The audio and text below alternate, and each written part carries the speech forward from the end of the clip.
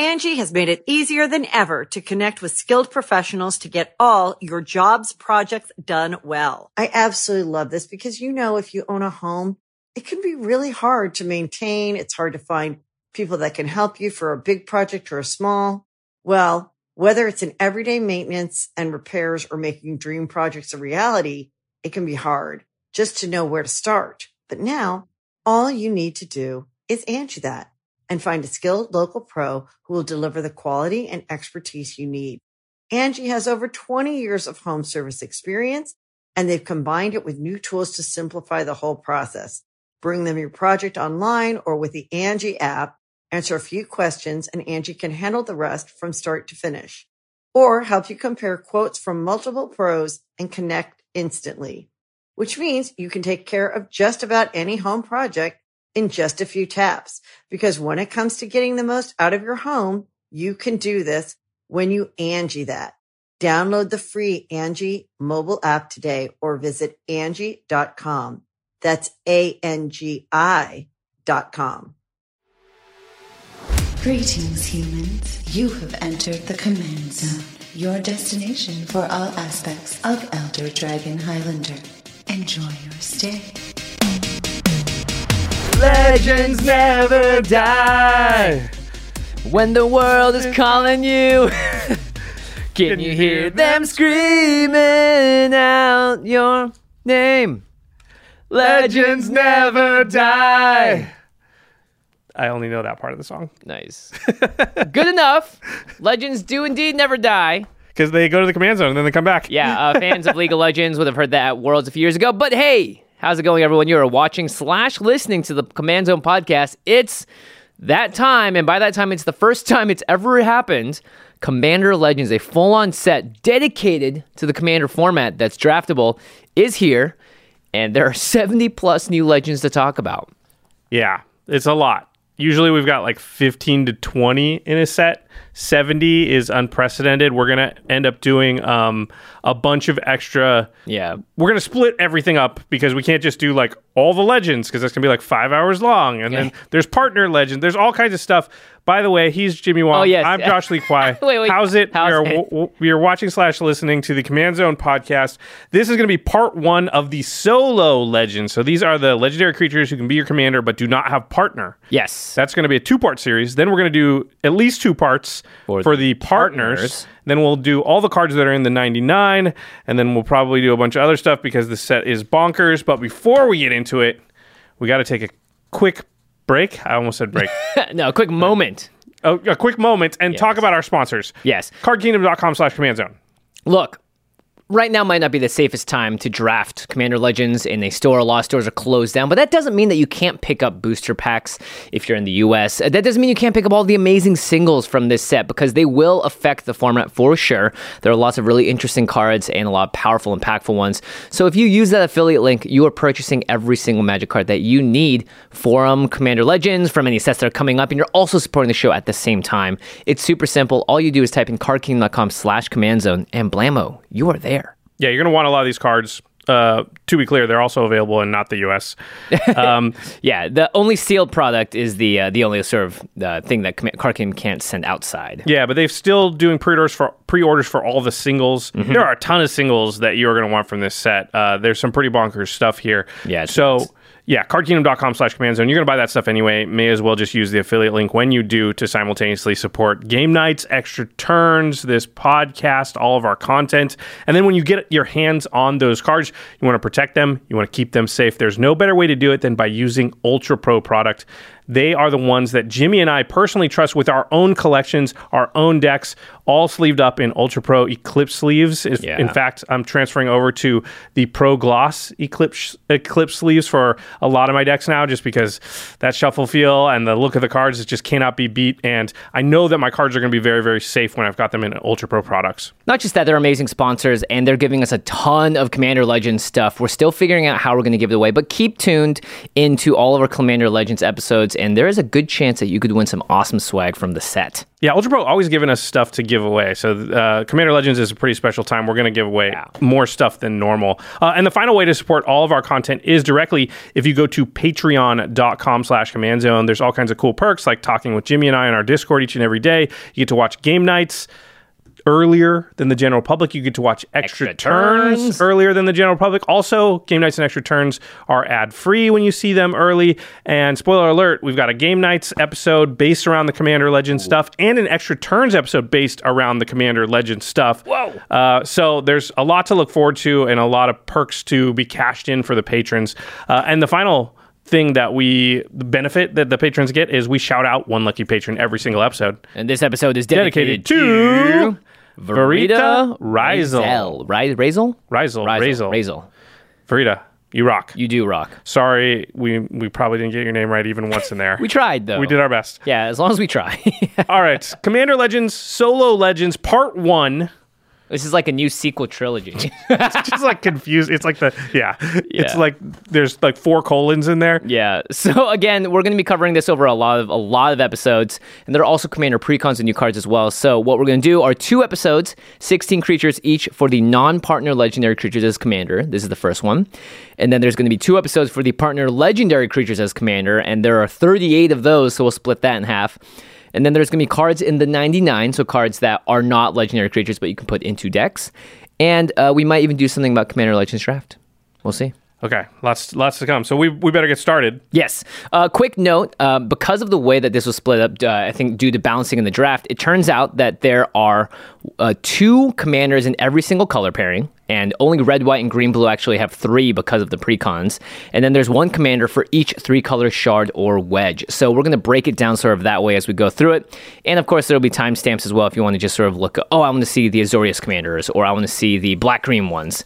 Yeah, so in the more info box, hopefully we remember to actually do this. There should be time code stamps for, like, if you just want to find a certain commander, you can jump to that time code. Yep. Okay, what are we starting with? We are starting with white and blue. So again, there are 2 commanders in every single of the color pairings, and white and blue starts off with Kanji, Sky Warden, or Kanji. I just think of the edible kanji. Is the soup. Yeah, I was like, I really like kanji. Yeah. That's not how you spell it. This is due for Kanji Agashira? Kanji? You want the nummy? Yeah, sure. Sure. Either way, it's 3 a white and a blue for a 3/3 legendary creature bird wizard with flying and vigilance. Whenever Kanji, Sky Warden attacks, attacking creatures with flying get +2/+0 until end of turn, and whenever Kanji blocks, blocking creatures with flying get +0/+2 until end of turn. So you block, you get toughness, and when you attack, you get power if you're flying tribal. Yeah, this has actually been something that Wizards has supported a lot more recently, most notably with Ineaz, the Gale Force, which was in Jumpstart,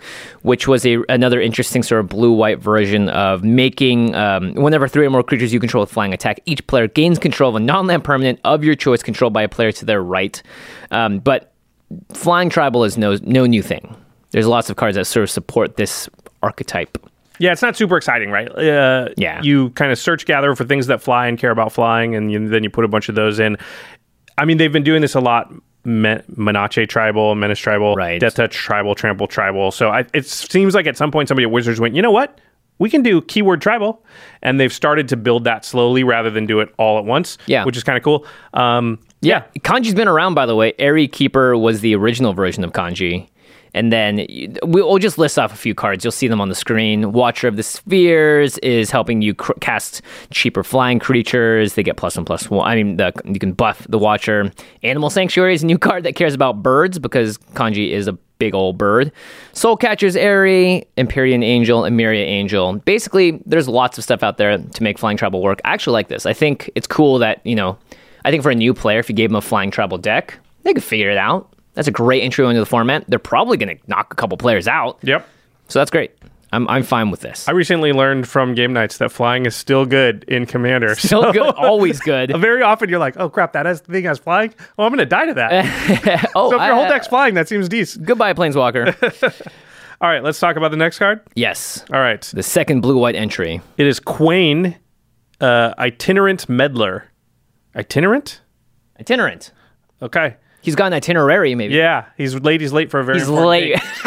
Yeah, exactly. It is white and a blue for a 1/3 legendary rabbit wizard. Hey. It is definitely the rabbit from Alice in Wonderland. I'm thinking this might be a card that's from Strixhaven because it's very magical, and I could totally see rabbits running around Strixhaven. All right, so it's 2 mana, white and a blue for a 1/3, but you can tap it, and each player may draw a card. Then each player who drew a card this way gains 1 life. So you may draw a card. I don't know who's going to say no to that. But if you say yes and draw the card, then you will also gain 1 life. This also kind of seems like a new-ish tribe that they've been supporting for a long time, which is like, let's give everyone the ability to draw and make the game a little smoother. This is a 2-mana card, so this is coming out really early as a Howling Moon might. But you have control. Howling Mine. Howling Cat. You're thinking Rabbit. of Cameo of the Crescent Moon. Cameo of the Crescent Moon, yeah. We're going to talk about it in a second, yeah. Yeah, so there are a lot of cards that do this. Temple Bell, right? You can do it. In this case, people can choose whether or not they want to draw a card, but you're right. Who would ever say no to that? Yeah. Especially if you got Nekazar or something out, maybe, but different colors, obviously, except my Nekazar deck. Anyway. Yeah, so this is probably... you could go in the group hug direction. Everybody's drawing a lot of cards type of cards. Yeah, there's like Tomorrow, Azami's Familiar, which is a card that lets you scry 3 essentially every time you're about to draw a card. Alhamrat's Archive and Teferi's Ageless Insight both have this replacement effect, which is if you would draw a card except for the first one you draw on each of your draw steps, draw 2 cards instead. So you tap Quain and you say, everybody else gets 1, but I get 2. Yeah, however, you don't gain a life because the draw card is replacing the full-on effect. Oh, you didn't draw a card this way. You drew it another way. Yeah. Darn. Shucks. Yeah, exactly. Yeah. This, I think, it's just an interesting card. There's this next card. Oh, yeah. It's perfect with it. It is quite perfect with it. Can you name me a card in white, Josh, that cares about other players drawing cards for your benefit? Mothering Tithe. That's great. You're just like, everybody draw a card. By the way, can I have 3 treasure? Thank you. Yeah, that seems really powerful. I think if you just go this direction for like big mana Azorius, or you can put Quain into other decks, obviously. I think he's great in a Feldergriff deck. He's pretty good in a Kaneos and Tiro deck, just because you're trying to get this general effect. Group huggy type stuff. And then if you want to get really mean with it... I put down the 2 mean cards. You're going to just talk about them real fast. So Narset, Parter of Veils, which is a planeswalker that has a static ability. Each opponent can't draw more than 1 card each turn. I thought Leovold was banned. Yeah. It's not amazing with Quain, right? Because... if you do it on your turn, they're all going to draw. They haven't probably drawn a card yet this turn. Right. But what you can do is deny a certain specific player the card because you activate it on their turn with Narset out, and you can use that for your politics, right? Like, I've got Narset out. It's not going to be that bad. But if you're mean to me, then I'll just activate Quain on your turn after you've drawn and everybody else will draw, but you won't. Same thing you can do with the next card, which is Spirit of the Labyrinth. Yeah, each player can't draw more than 1 card each turn. This does actually just shut down a lot of decks that want to draw a bunch of cards. And this is the same thing because you activate Quain on somebody else's turn, so you haven't drawn a card yet this turn. They don't draw any cards. Everybody else gets 1. Politics ensue. Also, this is a deck that's in blue. You could have Windfall in the deck and things like that. So just happen to have Narset out and be like, oops, I'll do the Leovold thing. Nobody has. I'll do the Kyle Hill thing. Nobody has any cards in hand anymore. Jeez, it's just the Kyle Hill thing. Leovold doesn't exist. It was replaced by Kyle Hill. The good old days. Yeah. So Quain, Itinerant Meddler, definitely is going to be meddling a lot. I don't see myself building a deck around this, but I could see this slotting into a few different places.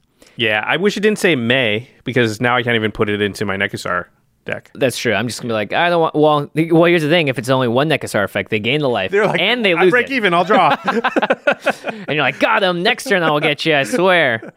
All right, moving on. We're gonna talk about how white and blue pair up with other colors. In this case, red. So we have our Jeskai commander in Nostro, Voice of the Craigs, or Crags in this case. It's 1 in Jeskai, so 1 blue, red, and white for a 3/3 legendary creature, Chimera. And you can tap it to choose 1, and X is the number of spells you cast this turn. So you can either tap the Chimera to scry X, or Nostro deals X damage to target creature, or you gain X life. Storm seems to apply to a card that cares about casting a lot of spells. It's funny because they built it for Storm ostensibly, but it doesn't have a real great Storm payoff. Like a win condition, basically. Like if you storm off, then you kill a creature. You gain a bunch of life. Yeah. You scry a bunch. You don't even draw. So I kind of like that, actually, because Storm is pretty powerful and also the type of mechanic that's kind of boring to play against because they either kill you or they do nothing. Yeah. This makes it so that Storms may be a little bit, quote-unquote, more fun or enjoyable for your opponents in that you storm a little and then... Who am I kidding? You're going to storm a lot, and then you're just going to win with a different card. Like, any of the Goblin Storm Warrens ones. or whatever, the Mill one or something Yeah. else, or probably Aetherflux Reservoir, because that's what everyone storms off and wins with. So I think with Nostro, maybe you're just going spells matter. You're right. You're going to play this in the deck. Let's say you have an Artifacts Matters deck and you have an Urza in your deck, and you can tap your artifacts to add a bunch of mana. So now you're casting a bunch of stuff. You're getting a ton of value off of Nostro. Nostro seems more like a supportive character as a commander, as opposed to sort of like, do storm with this. sure. Are people going to put Urza into their Nostro deck? I mean, no. But maybe you put Kaza Royal Chaser and go for a full wizard deck. But then why just have a wizard as your commander? Elsha of the Infinite, these two seem like a pair made in heaven, because Elsha can cast cards off the top of your library. And so with some top deck manipulation, you can really go through a bunch of, Kaikar Wind's Fury is another one of those decks that people do build to be Storm. But again, if you're just casting 3-4 spells a turn, I think Nostro is worth it. I think maybe even if you're casting 2 spells a turn, it's worth it. Yeah, I mean, I think Kaikar and Elsha are just going to be strictly better Storm commanders because they give you the pieces you need for Storm, which is cards and or mana. This just pays you off for Storm, but usually when you're storming, you're cycling through a lot of your deck, and so you don't really need a payoff, and these aren't even great payoffs. I mean, I think you could probably build this in sort of a more fair/fun way where you're taking advantage of casting cantrips, small things. Yeah, you're not gonna cast. Your goal's not really to cast like 20 spells in a turn, but like 3 or 4, and then you're gonna take weird advantage of like that ability to deal damage to target creatures. So maybe you have like Brash Taunter in your deck. There you go. Yeah, Brash Taunter is a new card from M21. It's a 5-mana indestructible 1/1. When it's dealt damage, it deals that much damage to target opponent. So there's kind of a win condition or a hurt people a lot condition, right? Yeah, you got to set up your combo and then still storm off before it actually does anything. But as like just value, like, hey, I cast 3 cards this turn. Boom, Brash Taunter, deal 3 to you. Yeah. Because Nostro is kind of a Tim in some ways, right? It can't hit players, but it can hit creatures. So right. So Repercussion then gets better because now you can deal damage to a creature, and then that creature deals that much damage to its controller. And the normal stuff we talk about with Tims all the time, like Death Touch, give it Death Touch. Okay, now it can just kill creatures every time you tap it. Untap it. Untappers will be good. Fate Stitchers and things like that, right? Not to mention if you can, if you unearth the Fate Stitcher, that counts as casting a spell, right? Oh, no, that's activating ability. Yeah. Right. Well, how about this? How about Vadrok, Apex of Thunder? This is a card that can mutate onto Nostro. So maybe put Nostro in the deck, and then when it mutates, you can cast a non-creature card with CMC 3 or less from your graveyard without paying its mana cost. So boom. Oh, boom, Storm. It's more like a couple of raindrops.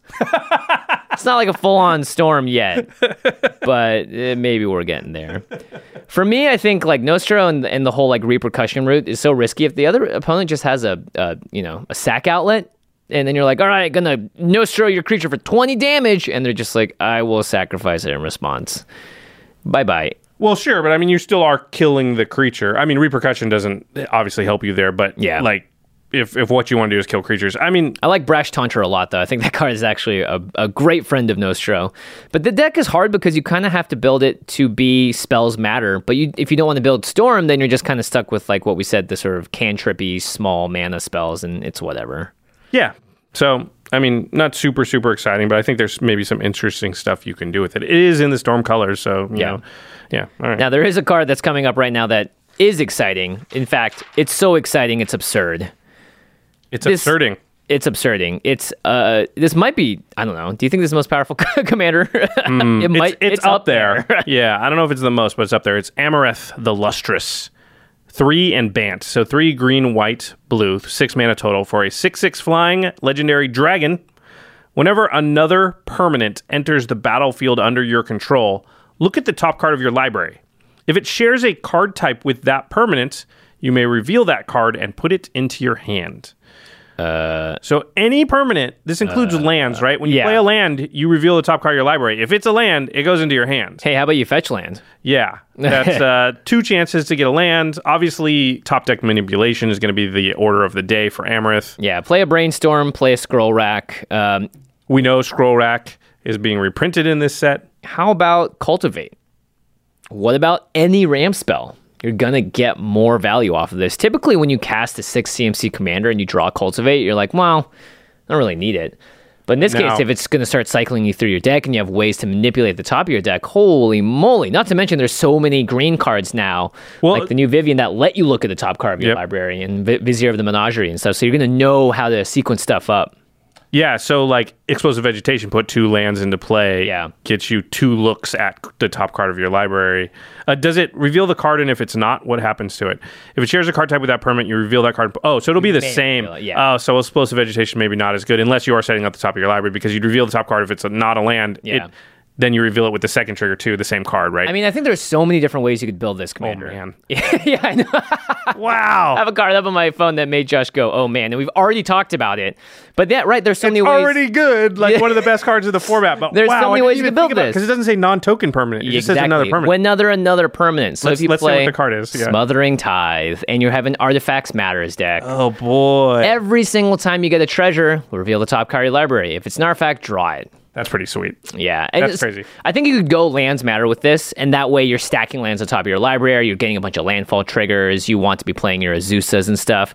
And then that's allowing you to play extra. Yeah, so you probably want like 45 lands in the deck too, just to up your chance of hitting lands. All your cards let you play more lands, and then you just win with landfall triggers. Another lands matter deck, but this one in Bant, which was not something we've really seen. Yeah, I think this would be an amazing Enchantress commander, because enchantments are already in the end of the battlefield. They're a permanent, you can flip the top card of your library. And most of the Enchantress cards like Tuvasa and Estrid, they just want you to play more enchantments and you draw cards off of them. Yippee. Yeah, seems very, very powerful. Yeah, you can go the Flicker route and play a rune of the Hidden Realm in the deck like this. So you flicker it, and that's entering the battlefield, and then you look at the top card, and is it a creature? Yep. You have like now Emil the Blessed, Eldrazi Displacer, Soul Herder, Thassa Deep Dwelling. Blinky stuff. All the blinky stuff. One card that I actually was really excited about was Charming Prince. It's 1 in the white for a 2/2. When it enters the battlefield, you can scry 2, gain 3 life, or exile another target creature you own, and you return to the battlefield under your control at the beginning of the next end step. So this is one of those few cards where it comes in, triggers Amaranth, flickers a creature, triggers Amaranth again. So you get that double value. Brewlazer Exarch is an old favorite of mine. This actually just draws you any creature card in your deck. You pay it for 6 mana, and you can search your library for a creature card, reveal it, shuffle your library, and put that card on top of it.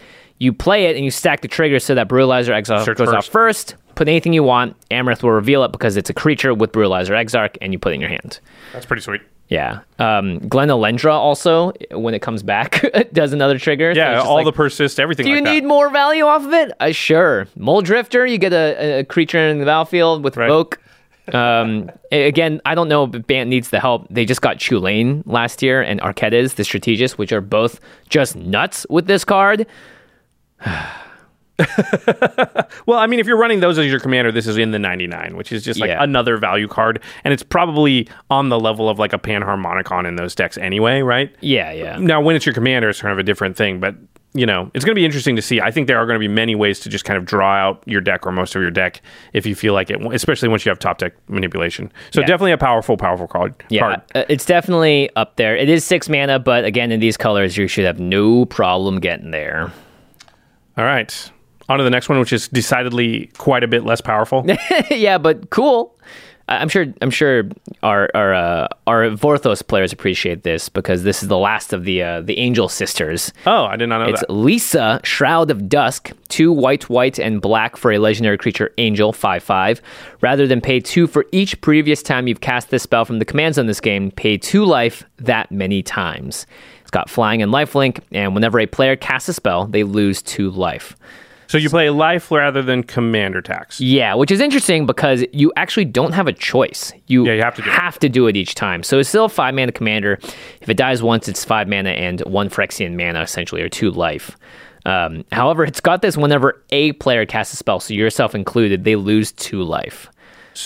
This is like does Death have and lifelink, Taxes. so it gives you back the life that you've lost. That's what it's supposed to do anyway. And you're in black-white, so you can lean into the life gain theme a little bit. Yeah. And I think that's probably what you want to do because everybody else is going to cast spells, take 2 every time, and you're going to kind of be able to gain that life back, whereas hopefully they won't. Not to mention, if they remove it, too bad. It's coming back out for the exact same mana cost. And it doesn't matter that much to you if you got life gain, right? So it's like, whatever.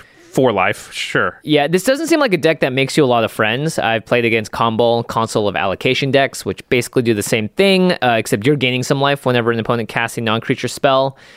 People don't like you when you play that deck. And I don't know if people will love you when you play Lisa either. For the record, I like Camball decks because they make games fast. Yeah. And it's like, whatever, everyone's taking damage. Somebody's going to win eventually, but it's going to, yeah. Speaking of paying life, though, Font of Agony is a Josh Lee Kwai favorite. Every time you recast Lisa, you get some blood counters. Good card if you're paying life a lot. Yeah, Villas, Broker of Blood. Whenever you card. lose life, how many ways can black and white make Villas better? Turns out you can pay life to give creatures -1/-1 until end of turn, and then whenever you lose life, you draw that many cards. So if you cast Liesa, if you cast her, for the third time, you're just going to draw 4 cards. Yeah. That's pretty sweet. Good, yeah. And then every time you cast a spell, you lose 2 life, so you draw more cards. Oh, that's true. That's right. You could Villas actually, is awesome. I feel like you could just go off at that point. Yeah, probably. Polluted Bonds, whenever a land enters the battlefield under an opponent's control, that player loses 2 life and you gain 2 life. So I think you just stack the deck with a bunch of these sort of death and taxes, aristocrats type stuff. You're going to be gaining a ton of life. You've got the whole Ghost Council to help you out in this regard. And then you win the game that way. And then you occasionally hit them for 5 in the air, Oh, yeah, I like Children of Corliss in this deck because it is a white mana for a 1/1, but you sack it and you gain life equal to the life you've lost this turn.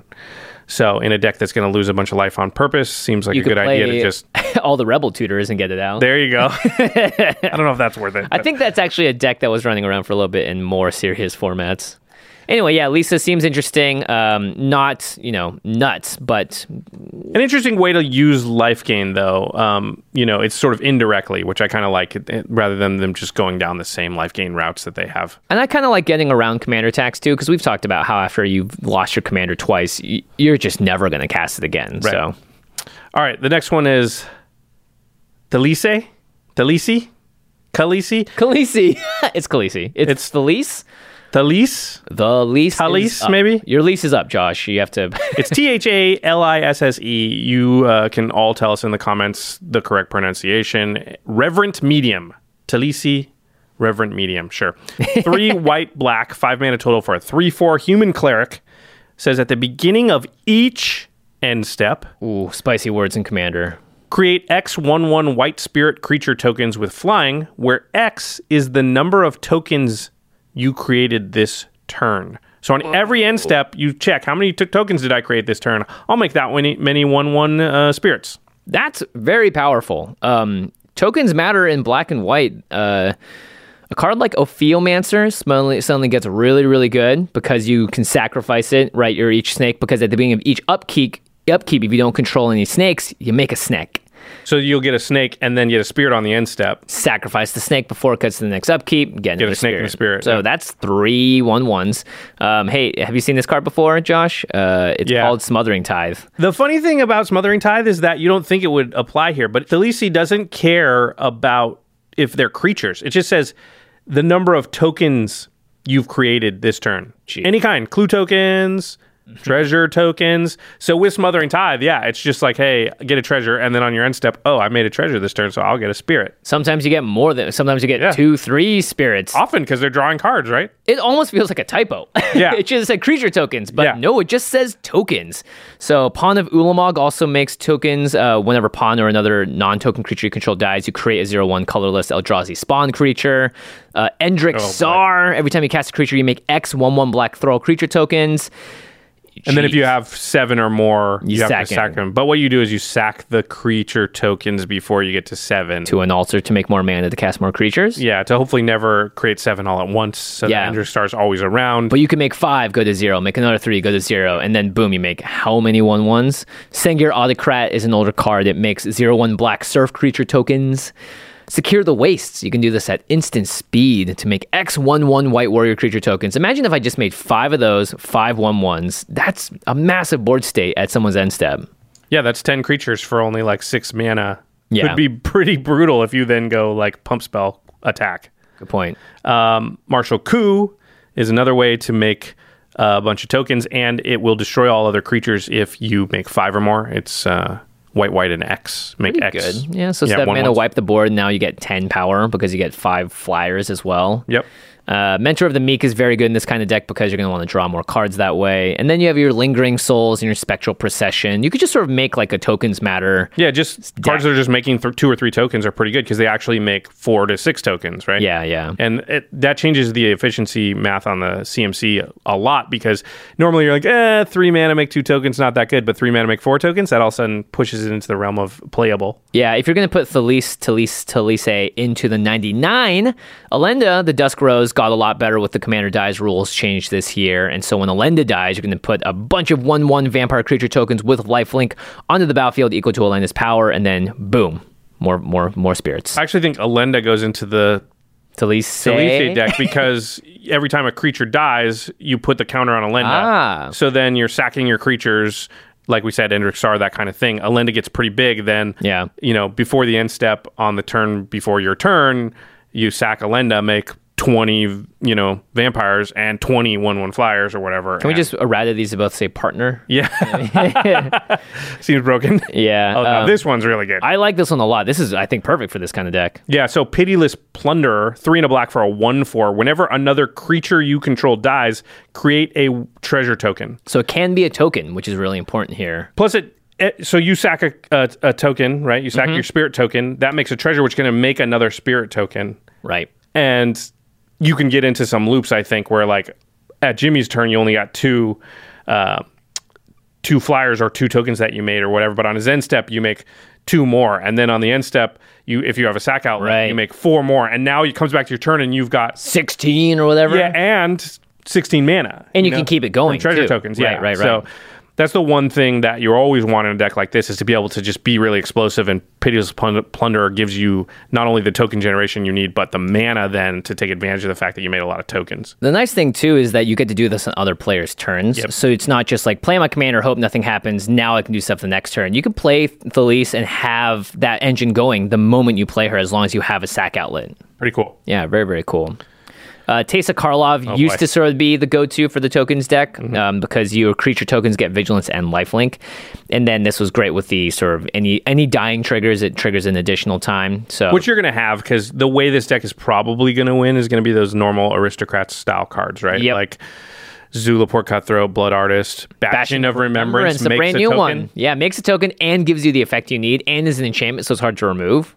Yeah, so that's like the perfect card in this deck. And then, so those triggers will double up with Teysa, which if you're not going infinite, and this is not the type of deck that probably will because of the way that Talise triggers. It's like trade something in, get something back, sort of like it's just back and forth. Yeah, it's going to be the classic, not infinite, but a lot. So I'm going to do, sack 10 things on Jimmy's end step. That'll make, or right before it. Right. That'll make 10 more things. And then on the next end step, I'll do that again. And then you're probably all dead. It wasn't infinite, but it's enough to kill everyone. It definitely was enough. Yeah. And then if you're going to put this into the 99 of other decks, I thought Gave, Guru of Spores would be amazing because this is a deck that's always just dropping tokens left and right with 1/1 counters, and then boom, the Talise comes out when you have Gave out and you just do some crazy thing, and now you have more fodder than before to sacrifice. And it's a way to make tokens at instant speed. Yeah, I really like this in Queen Marchesa as well, because when Queen Marchesa enters the battlefield, you become the Monarch, and then if an opponent is the Monarch at the beginning of your upkeep, you make a 1/1 black assassin creature token.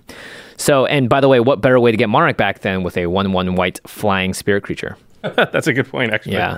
And then if you're also playing red, you can play cards like Seasoned Pyromancer, the Chandras that make 3/1s, or like Elementals. Oh, because those are tokens? And then Young Pyromancer, similar idea. So there's a lot of different ways I think you could go. Talise just seems like a card that is great because it's good as Commander. It's good in a lot of other decks. It's kind of where you want to be, I think, when it comes to like these are flexible cards. Yeah, very, very cool. Legends. I think it'll be a fun deck. It's not going to be like crazy powerful or whatever, but it's going to do some cool stuff. Big splashy, lots of creatures out of nowhere type of deal. Yep. All right, let's talk about the next one. And spoiler alert, in the Extra Turns episode, we talked about earlier featuring the new cards from Commander Legends. And that's going to be out, I don't want to give an exact date, but it's around like the end of November. Around when Commander Legends is coming out as well. Yeah. This is going to be one of the commanders played in that game. It's Gen, Arcanum Weaver, a red, a white, and a black. So 3 mana for a 2/3 legendary human wizard. It's got an activated ability, which is you pay Mardu, that's red, white, and black, and tap Gen, and you sacrifice an enchantment. So pretty hefty cost. Yep. 3 mana, tap and sacrifice an enchantment. And then you return target enchantment card from your graveyard to the battlefield. Oh my goodness. Wait, what? This is good. Yeah. This is just great, actually. I mean, anytime we've seen effects like these where it brings things directly onto the battlefield, it's going to be powerful because that can be cheating of mana cost, right? Whatever you're sacking costs a lot less plus the 3 mana into again than whatever you're bringing back. Look how good Goblin Welder is when it comes to doing this with artifacts. I don't think Mardu has had really this kind of ability before for enchantments specifically. Yeah, Mardu enchantments I don't think is really a archetype that we've seen, right? Like that's just not, I don't even know if there's a deck that really I would call Mardu enchantments at this point. There's Mardu decks, but usually they're not enchantment decks. I can't really think of any. So the important thing though is that you've got red in here, which means you can ditch cards to the graveyard easy peasy. Yeah. Black helps you a lot there too. Yeah, for sure. To get things into the graveyard. Yeah, I like, obviously you're going to put like the white enchantress stuff, the normal stuff, but the fact that it's red and black means you're going to play a bunch of cards that probably aren't as common in enchantment type decks because those are usually banned. So you usually got green and blue instead of these two colors. So I think it's cool. It opens up some doors for some enchantments that we don't see as much to maybe, have some fun, I guess. So in terms of, because we're going to be mentioning this a lot, Wizards is obviously pushing these cards in different directions. I think this and what Thalisi was, these are good directions to me. This feels like good cool power levels. Like this doesn't feel insane or anything, but I think you can do really cool stuff. So yeah, I agree with you. I like the design of both of those cards. So you're obviously going to want big splashy enchantments. Oh yes. So Jimmy, that's one of your favorites. Yeah, Sunbird's Invocation. Well, it was my favorite until I played it on game nights, and then it quickly did not become my favorite. It relies on luck, so I don't know why. Yeah. Anyway. Sometimes, you know what? Actually, I just don't have when the great cameras luck. aren't on, your luck is really good. Yeah, exactly. All right, it's 5 and a red for an enchantment. Whenever you cast a spell from your hand, reveal the top X cards of your library, where X is that spell's converted mana cost, and you may cast a card revealed this way with converted mana cost X or less without paying its mana cost. It's kind of cascadey. Yeah, it's cascadey, but it's a 6-mana enchantment. It's so hard to play this in any games for me because you have to play this and then another spell to make it work. But Gen's going to be able to get it out pretty easily. Yeah, if Gen can cheat it out, it's pretty awesome. Another enchantment you might want to cheat out with Gen is Eldrazi Conscription. It's 8 mana for an enchantment, Eldrazi Aura. And it chants a creature, and that creature gets +10/+10 and an Annihilator 2. So this is a great way. And you could do this like at instant speed. Oh, right. With Gen, you need the attack trigger, so instant speed's not super helpful, but it still allows you to... let's say you play a creature that doesn't have haste. Wait till the end step. Boom. Put it on, yeah, and then untap, and now you're ready to really put the hurt on somebody. Yeah. Or you talk about putting the hurt on someone. I was going to say, yeah, you want to talk about hurting someone. How about overwhelming them with a bunch of Splendor? This is normally a 6 white, 8-mana enchantment or a curse. You enchant a player, and creatures enchanted player controls loses all abilities and have base power and toughness 1/1. And then enchanted player can't activate abilities that aren't mana abilities or loyalty abilities. Rough! It generally just says the player you enchanted cannot win the game. Yeah, they quickly are going to lose the game now. That's disgusting because it's 8 mana. Typically, you're not really seeing this get played unless you're cheating it out. Well, and also, Gen interestingly gets around things like counter spells. Mm-hmm. So if you can dump it in the bin and it's there, all of a sudden, like you can really get a player that thinks they're ready for anything with their counter spells, and you're like, well, this is an activated ability. So unless it's a stifle, I'm not casting the Overwhelming Splendor. I am. Yeah. So that's pretty interesting. Of course, we're going to want like small enchantments. Because what you want to do is have an enchantment that doesn't cost a lot, that gives you some value, and then you cash that in with Gen for one of the big enchantments in your graveyard later. So land tax is a great one, right? Because after you've drawn like 9 cards off land tax, it's really not that helpful to you. 9 cards is awesome. It's worth playing just for that. But wouldn't it be great if then later I turn the land tax into an Eldrazi Conscription, Yeah, but at a certain point, land tax will stop triggering. Or it just won't be useful to you that it is, right? Yeah, or you'll run out of basics. Yeah. And white is getting a little bit of help too in terms of catching up to land. So that makes land tax, it doesn't make it worse, but it just makes it a little less effective, I think, in the long game for a lot of these white decks that don't have traditional ramp. Yeah, Curse of Opulence is another card that's like pretty good early, but later on in the game, people aren't as worried about one treasure here and there, and so cashing that in and turning it into a big enchantment is pretty cool. Like you said, Jimmy, getting the important cards into the bin is important. Black can help you because they have things like Entomb, which... I always thought, for a long time anyway, I thought Entomb could only go and find a creature, but it can find any card. So it's 1 black for an instant. Search your library for a card and put that card into your graveyard, then shuffle your library. Yeah, so this is good. Yeah, and if you have this in your hand too, on your end step, you don't look scary because people will be like, what's in your graveyard? Okay, that's not too scary. And then you go boom, Entomb, put something awesome in there, activate again, get it out, and they're like, crap. Yeah, I thought we were instant fine. speed on Entomb, really good. Buried Alive is the creature one, right? Yeah. Yeah. So I think the really interesting thing, though, with Gen is because not only does it bring enchantments back, it gets rid of enchantments you have, and especially Black has a bunch of enchantments that you really don't want to have for very long. Yeah. Demonic Pact is a really funny one. It's 2 black for an enchantment. At the beginning of your upkeep, you choose one that hasn't been chosen. So there are 4 options. I'll just start and say that the final option is you lose the game. So typically you don't want this around by that point. But the other options are great. You draw 2 cards, target opponent discards 2 cards, Demonic Pact deals 4 damage to target creature or player, and you gain 4 life. So it's a removal spell, it's a card draw spell, it's a discard spell, and then it's a lose the game spell.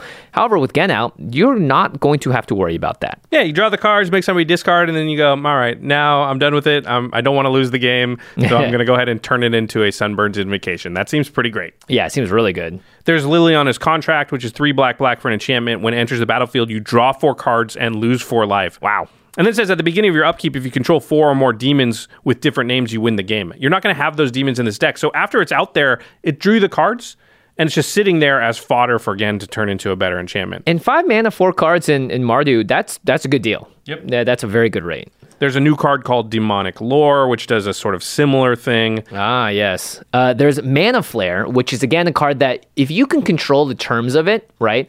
If you can, that's why Goblin Welder is so good, is because you can be like, I don't need this until my turn. So Mana Flare is 2 and a red for an enchantment. Whenever either player or any player taps their land for mana, each land produces 1 extra mana. So it's basically doubling mana up. But you can have it in a way that Josh's end step, I use Gen, get this out. My turn, I blah, blah, blah, and then I tap it to get rid of the Mana Flare and replace it with something else. Exactly. Just double my mana for my turn. And you don't lose the value. It's not like High Tide where it costs you a card, right? Right. You turn it into a different enchantment. So you still have a card's worth of value from it sitting there on the table, but you just doubled your mana for a turn. And then you can maybe do that again, right? Because it's still sitting in your graveyard. You sacked it. So it's the kind of card that you can kind of cycle in and out when it's advantageous for you. And I think Gen can really do stuff like that. Honestly, you only need like 1 or 2 turns with a Mana Flare type card to establish to win. Yeah. Because you're like, I get 20 mana for a turn. That's usually enough to put you in an overwhelming position. Pretty good, yeah. Underworld Breach is a really good card for this. It's an enchantment for 1 and a red. Each non-land card in your graveyard has escape. The escape cost is equal to the card's mana cost, plus you exile 3 other cards from your graveyard. And then at the beginning of your end step, you sacrifice Underworld Breach. So, oh no! Yeah, so what you do is play a couple of cards out of your graveyard with escape, and then activate Gen, get rid of Underworld Breach because you're going to sack it anyway, and turn that into a big, cool enchantment. Yeah. And then, of course, you can make your enchantments a little scarier with cards like Opalescence and Starfield of Nyx. Everyone should just go watch that Melissa DeTore Game Nights episode again to watch a masterclass in how to manipulate enchantments on the board to do what you want. So Starfield of Nyx lets you return enchantments from your graveyard to the battlefield, which is great. Yeah, every upkeep. Right? And then as long as you control 5 or more enchantments, each other non-aura is a creature that has power and toughness equal to its CMC. So that might not always trigger, but this is great just to be able to get other enchantments out of your graveyard for free. Well, and then eventually you do that long enough, they will all turn into creatures. Yeah, but let's say it's, again, like turn 3 or 4, you put Starfield of Nyx out because you replace a Curse of Opulence with it, and then you get an Overwhelming Splendor, and then you can switch to Starfield for something else, or you have another enchantment to switch out. And Opalescence is basically the second half of Starfield, where it turns each other global enchantment into a power and creature toughness equal to its CMC. Yeah, that's the way a lot of enchantment decks try and win, which is turn all my enchantments into creatures because I got so many and smack ya. And the problem with those 2 cards is that in a lot of enchantment decks, they're pretty reticent to play them because it opens them up to removal. To mass removal. Yeah. Gen can kind of mitigate that by saying, I'm going to play Opalescence, I'm going to attack, but I'm going to hold enough mana open so that if something weird, crazy happens where you're going to be able to kill all creatures, I'll sacrifice that enchantment, turn all my enchantments into not creatures anymore so they don't die to your Wrath effect. That's actually exactly what Melissa DeTore did. Yep. To fade some removal, which is pretty awesome. Yep, Aura of Silence. I remember very well. Yeah. I was going to win that game. All right. And then, of course, Replenish is a card that would go in decks like this, which is just a sorcery for 3 and a white for return all enchantment cards from your graveyard to the battlefield. Yeah, it's like the best recursion type thing. And then, of course, there returns all of them. Yeah, all. And there's a lot of enchantment creatures out there as well. Don't forget, you have the Bestow creatures from Nyx, Journey into Doomwake Giant is a good one. Yeah, and so just look those up. I think this is a pretty cool commander. Yeah, mostly because of the color. It's Mardu. Yeah, it's because of the colors it's in. It's like all of a sudden, all these red and black enchantments that really haven't had a great home, they can do some cool stuff in this deck. It reminds me a little bit of like Alessia, because Alessia, I think, also opened up a lot of people's eyes into the, wow, Mardu can do this? That seems pretty tricky, pretty combo-y, pretty combo-tastic. All right, last card before the break here. It's actually our preview card. It's Kolfinor, the Last You. What happened to Kolfinor, the Last Me? It's 3 in Abzan. There should be an eject button in this chair, so I just rock it out of here every time I make a bad joke. All right, it's 3 in Abzan, so 3 white, black, and green for a legendary creature Treefolk Shaman, 3/7 with Vigilance and Reach. Whenever Kolfinor or another creature you control dies, return up to one other target creature card with a lesser toughness from your graveyard to your hand. Now, in our preview card episode, which I believe is out, we talked a lot about just, butts matter and all this stuff. But Josh, you actually found a much more interesting route to go with this. I think this card's quite powerful. Wait, get it? Root? Root. Haha. Did not mean to do that like on purpose. Y-E-U, Y-E-W. I mean, so we're not going to go over the whole thing here. If you really want to go dive deep on Kolfinor, we did an episode that's mostly about this card. Yeah. We did talk about our other preview cards, but it's like 90% about Kolfinor. The real, I think, key to this card is creatures that have a higher toughness on the battlefield than they do in the graveyard. So that when you sack them, you can always get the other ones back, but then you play them. And so you do that with like creatures that have X in their cost, like Endless One, Hangerback Walker, Walking Ballista. These are all cards that are technically 0/0s in your graveyard, so you can always get them back when a creature dies, but they're bigger on the battlefield. And then you want to combine that with Anthem effects that pump the toughness and or power, but you really not and or power. They can pump power, but you don't care. You want to make sure that they buff toughness. Yeah, the power doesn't affect the ability. Right. The toughness is the one that matters. So you can have a regular +1/+1 Anthem, or like Leyline of Vitality, which is just +0/+1. Right, and either of those make your creature on the battlefield have greater toughness than it does when it's in the graveyard, and allows you to like play a 1/1, sack it, and get back something that's technically a 1/1, but you're going to play it, and it's really going to be a 1/3 or a 2/3. Yeah. So with like a Blood Artist, and you have Hangerback Walker and Endless One, they're both X cost 0/0s. You have something that gives them all +0/+1. You can play it for 0 mana, and then when you sacrifice it, it's going to go to the graveyard, see a 0/0 in there, you return that to your hand. You play that, it's a 0/1 for 0 mana. You can sack that, and you can just sort of get that infinite loop going immediately. Yep. Pretty interesting. And so you want, obviously, sack outlets. And then you're going to win with the normal Aristocrat stuff, which is, like you said, Zulaport, Blood Artist, Bastion of Remembrance, blah, blah, blah. It's a party. It's a party with a bunch of aristocrats all saying, ho, ho, ho, ho, cheers. Cruel Celebrant is also one of those cards. You're not invited to this party. I mean, I feel like Aristocrats has gotten so many toys over the years. And so many decks are Aristocrats decks. I think Murph was saying that like most of the last 10 episodes of Game Nights, there's at least like one Aristocrats style deck, or one that's at least partially Aristocrats at the table like every time. It's a very popular archetype. Yeah. Shout out to Kathleen from Loading Ready Run, who loves Aristocrats. Yeah. All right. We didn't mean to say you're not invited to the party. You're definitely going to be invited to the party, and there's more party coming right up, but we're going to take a quick break first and hear a message from our sponsors. Angie has made it easier than ever to connect with skilled professionals to get all your jobs projects done well. I absolutely love this because, if you own a home, it can be really hard to maintain. It's hard to find people that can help you for a big project or a small. Well, whether it's in everyday maintenance and repairs or making dream projects a reality, it can be hard just to know where to start. But now all you need to do is Angie that and find a skilled local pro who will deliver the quality and expertise you need.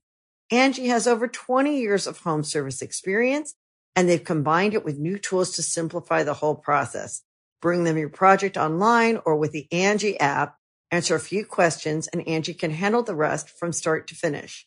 Or help you compare quotes from multiple pros and connect instantly, which means you can take care of just about any home project in just a few taps. Because when it comes to getting the most out of your home, you can do this when you Angie that. Download the free Angie mobile app today or visit Angie.com. That's ANGI.com. Another day is here and you're ready for it. What to wear? Check. Breakfast, lunch, and dinner? Check. Planning for what's next and how to save for it? That's where Bank of America can help. For your financial to-dos, Bank of America has experts ready to help get you closer to your goals. Get started at one of our local financial centers or 24/7 in our mobile banking app. Find a location near you at bankofamerica.com/talktous. What would you like the power to do? Mobile banking requires downloading the app and is only available for select devices. Message and data rates may apply. Bank of America N.A., member FDIC. When you need mealtime inspiration, it's worth shopping Kroger, where you'll find over 30,000 mouth-watering choices that excite your inner foodie. And no matter what tasty choice you make, you'll enjoy our everyday low prices, plus extra ways to save, like digital coupons worth over $600 each week. You can also save up to $1 off per gallon at the pump with fuel points. More savings and more inspiring flavors make shopping Kroger worth it every time. Kroger, fresh for everyone. Fuel restrictions apply. All right, we are back talking about Commander Legends Part 1, non-partner Commander Legends, and Commander Legends cards that don't go in the 99, that could potentially go in the 99, but they're also just solo commanders. Solo commanders, I think, is what we'll call them. Yeah, that sounds about right. Okay, we are on to blue-red now. We also should mention that with the color pairings, because there are always two of each, one of them is uncommon and one of them is rare. So the uncommon ones, I think we'll find, have generally a lower power level. And this is the uncommon one. But yeah. Yeah, not always. This is the uncommon one for blue and red. It's Captain Vargas Wrath. Kind of looks like an orc from World of Warcraft. It's blue and red for a 1/1 legendary creature orc pirate. Whenever Captain Vargas Wrath attacks, pirates you control get +1/+1 until end of turn for each time you've cast a commander from the command zone this game. Not terribly interesting. We will note that there are a lot of pirates in Commander Legends. So one of is the blue-red theme for draft, right? It's definitely the draft archetype. I could see this being a really good commander in that deck if you were to go super aggro. They design draft, too, a lot of the ways they design draft is that a lot of the payoff cards for each archetype are at uncommon. Right. So this seems more like a draft card, honestly. Yeah, the only thing that's interesting here is for each time you've cast a commander from the command zone this game. So it's probably a good chance for us to mention that there are cards that say this in the past that are really good, especially with a commander we'll talk about later, like Rogue Rock, who costs 0 mana to play. And I think you also want to, like, Captain Vargas maybe goes in a deck that has a couple of low-cost partners. Yeah. Because it counts each time you've cast a commander from the command zone. So if you cast each partner once, that's twice. Whereas casting the same commander twice will cost you a lot more mana because commander tax. Yep. So yeah, it seems like that might be a deck where your goal is to cast your partner commanders a bunch and get some sort of advantages that way. Yeah, and if you do that, there's a cycle of these storm cards. There's Fury Storm and Echo Storm, which are the blue and red ones. Fury Storm is copying target instants or sorceries, but you copy it for each time you've cast your commander from the command zone in this game. So there maybe is an archetype somewhere to get your commander out of the bunch, sack it, play the bunch, do something interesting. Maybe even like an Elisa deck because you don't have to pay the commander tax. Yeah, and if Captain Vargas is in the 99, then maybe you can add a couple of other colors with the partners you're using and, get some of the other Commander Storm cards. Little known fact about this card is his first name is Louis Scott. Louis Scott, Captain Louis Scott Vargas, Wrath. Wrath edition, limited edition. All right, the rare Izzet commander is Zara, Renegade Recruiter. This one's a lot more fun, I think. Yeah, this one's real spicy. 3 blue, red, so 5 mana for a legendary human pirate. 4/3 with flying, though. Whenever Zara attacks, look at defending player's hand. You may put a creature card from it onto the battlefield under your control, tapped and attacking that player or a planeswalker they control. Return that creature to its owner's hand at the beginning of the next end step.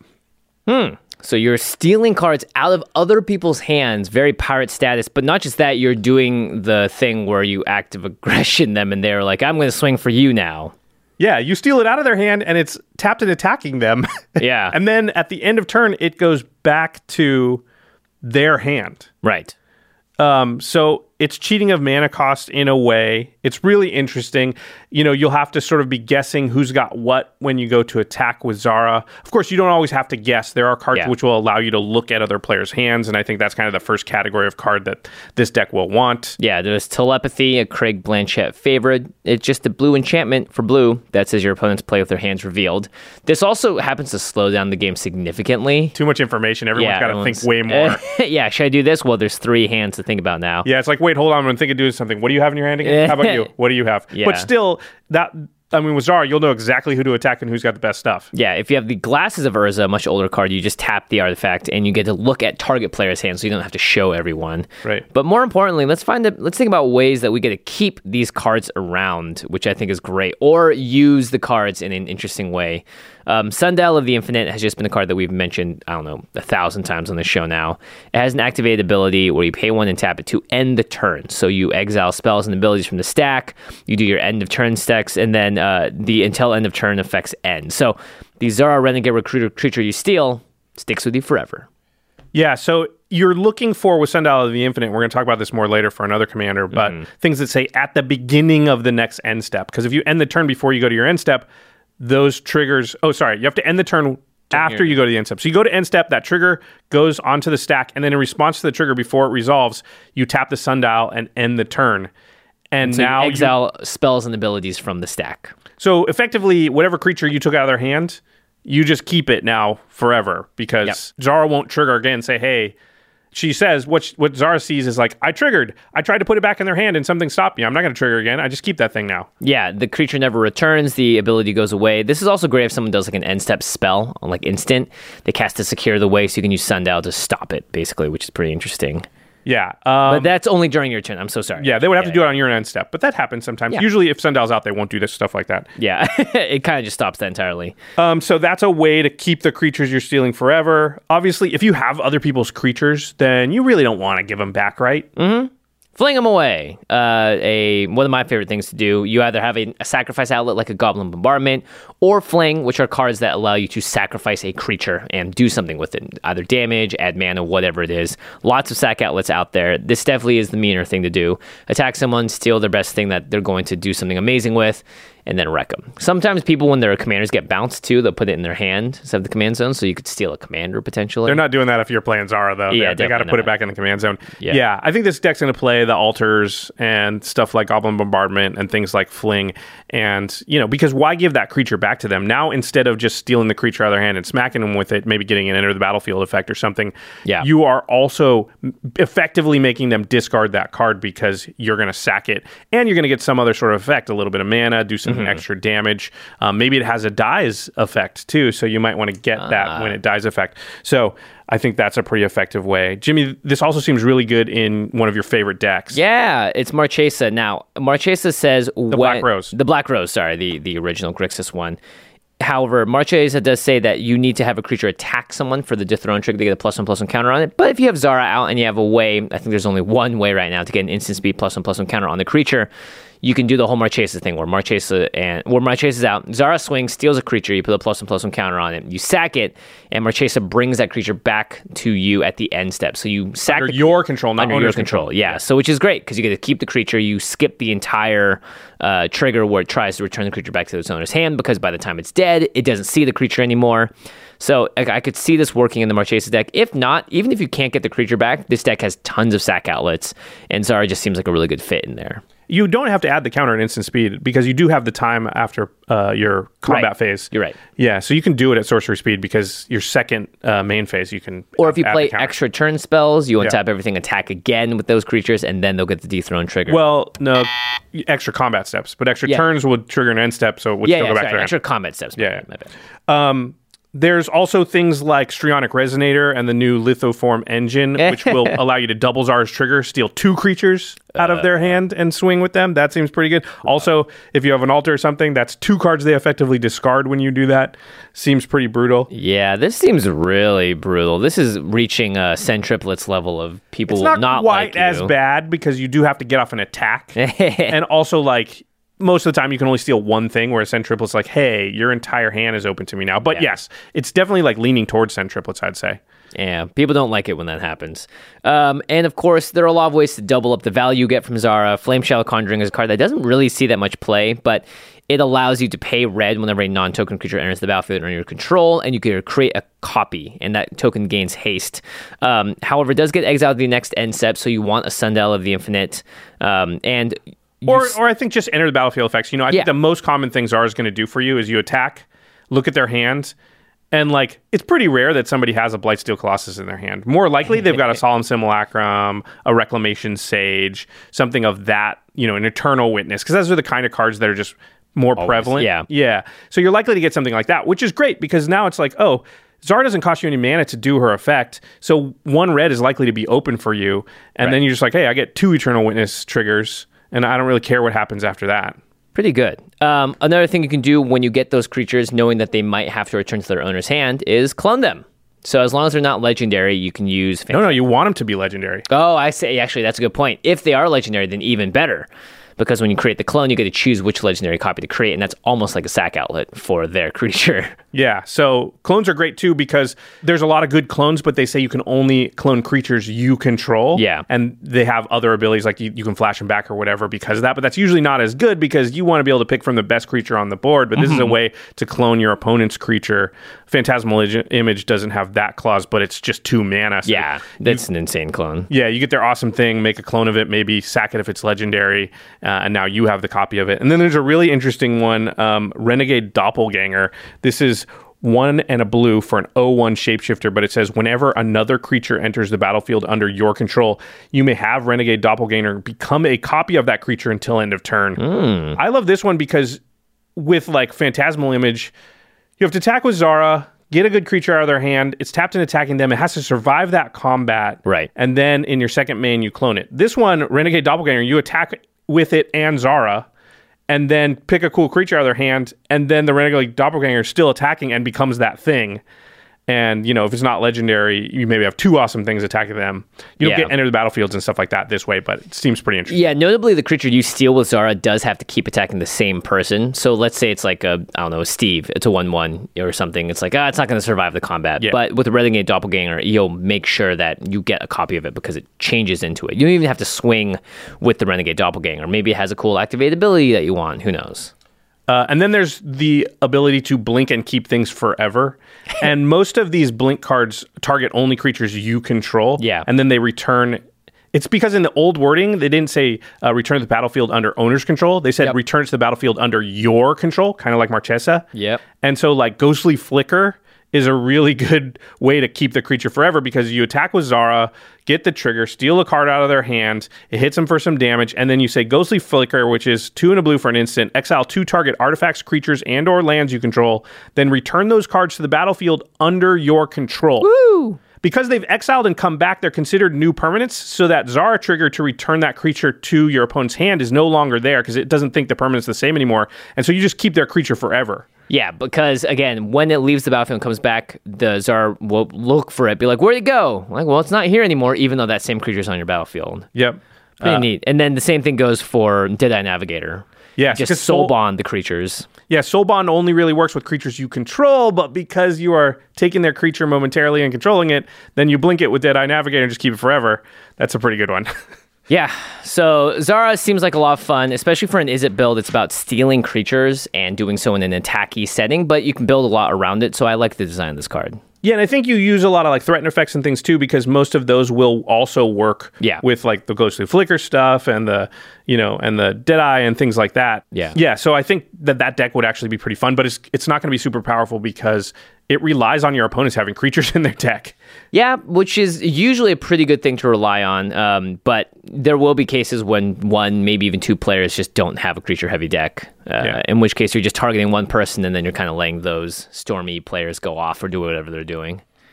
It is a little unfortunate. You have to attack the player you stole the creature from, too. So, like, if somebody's playing like a spell deck, you're just like, well, I can't attack you, and then I'm kind of never attacking you, right? Because I can't steal anything from you. I'm not going to get value. Yeah.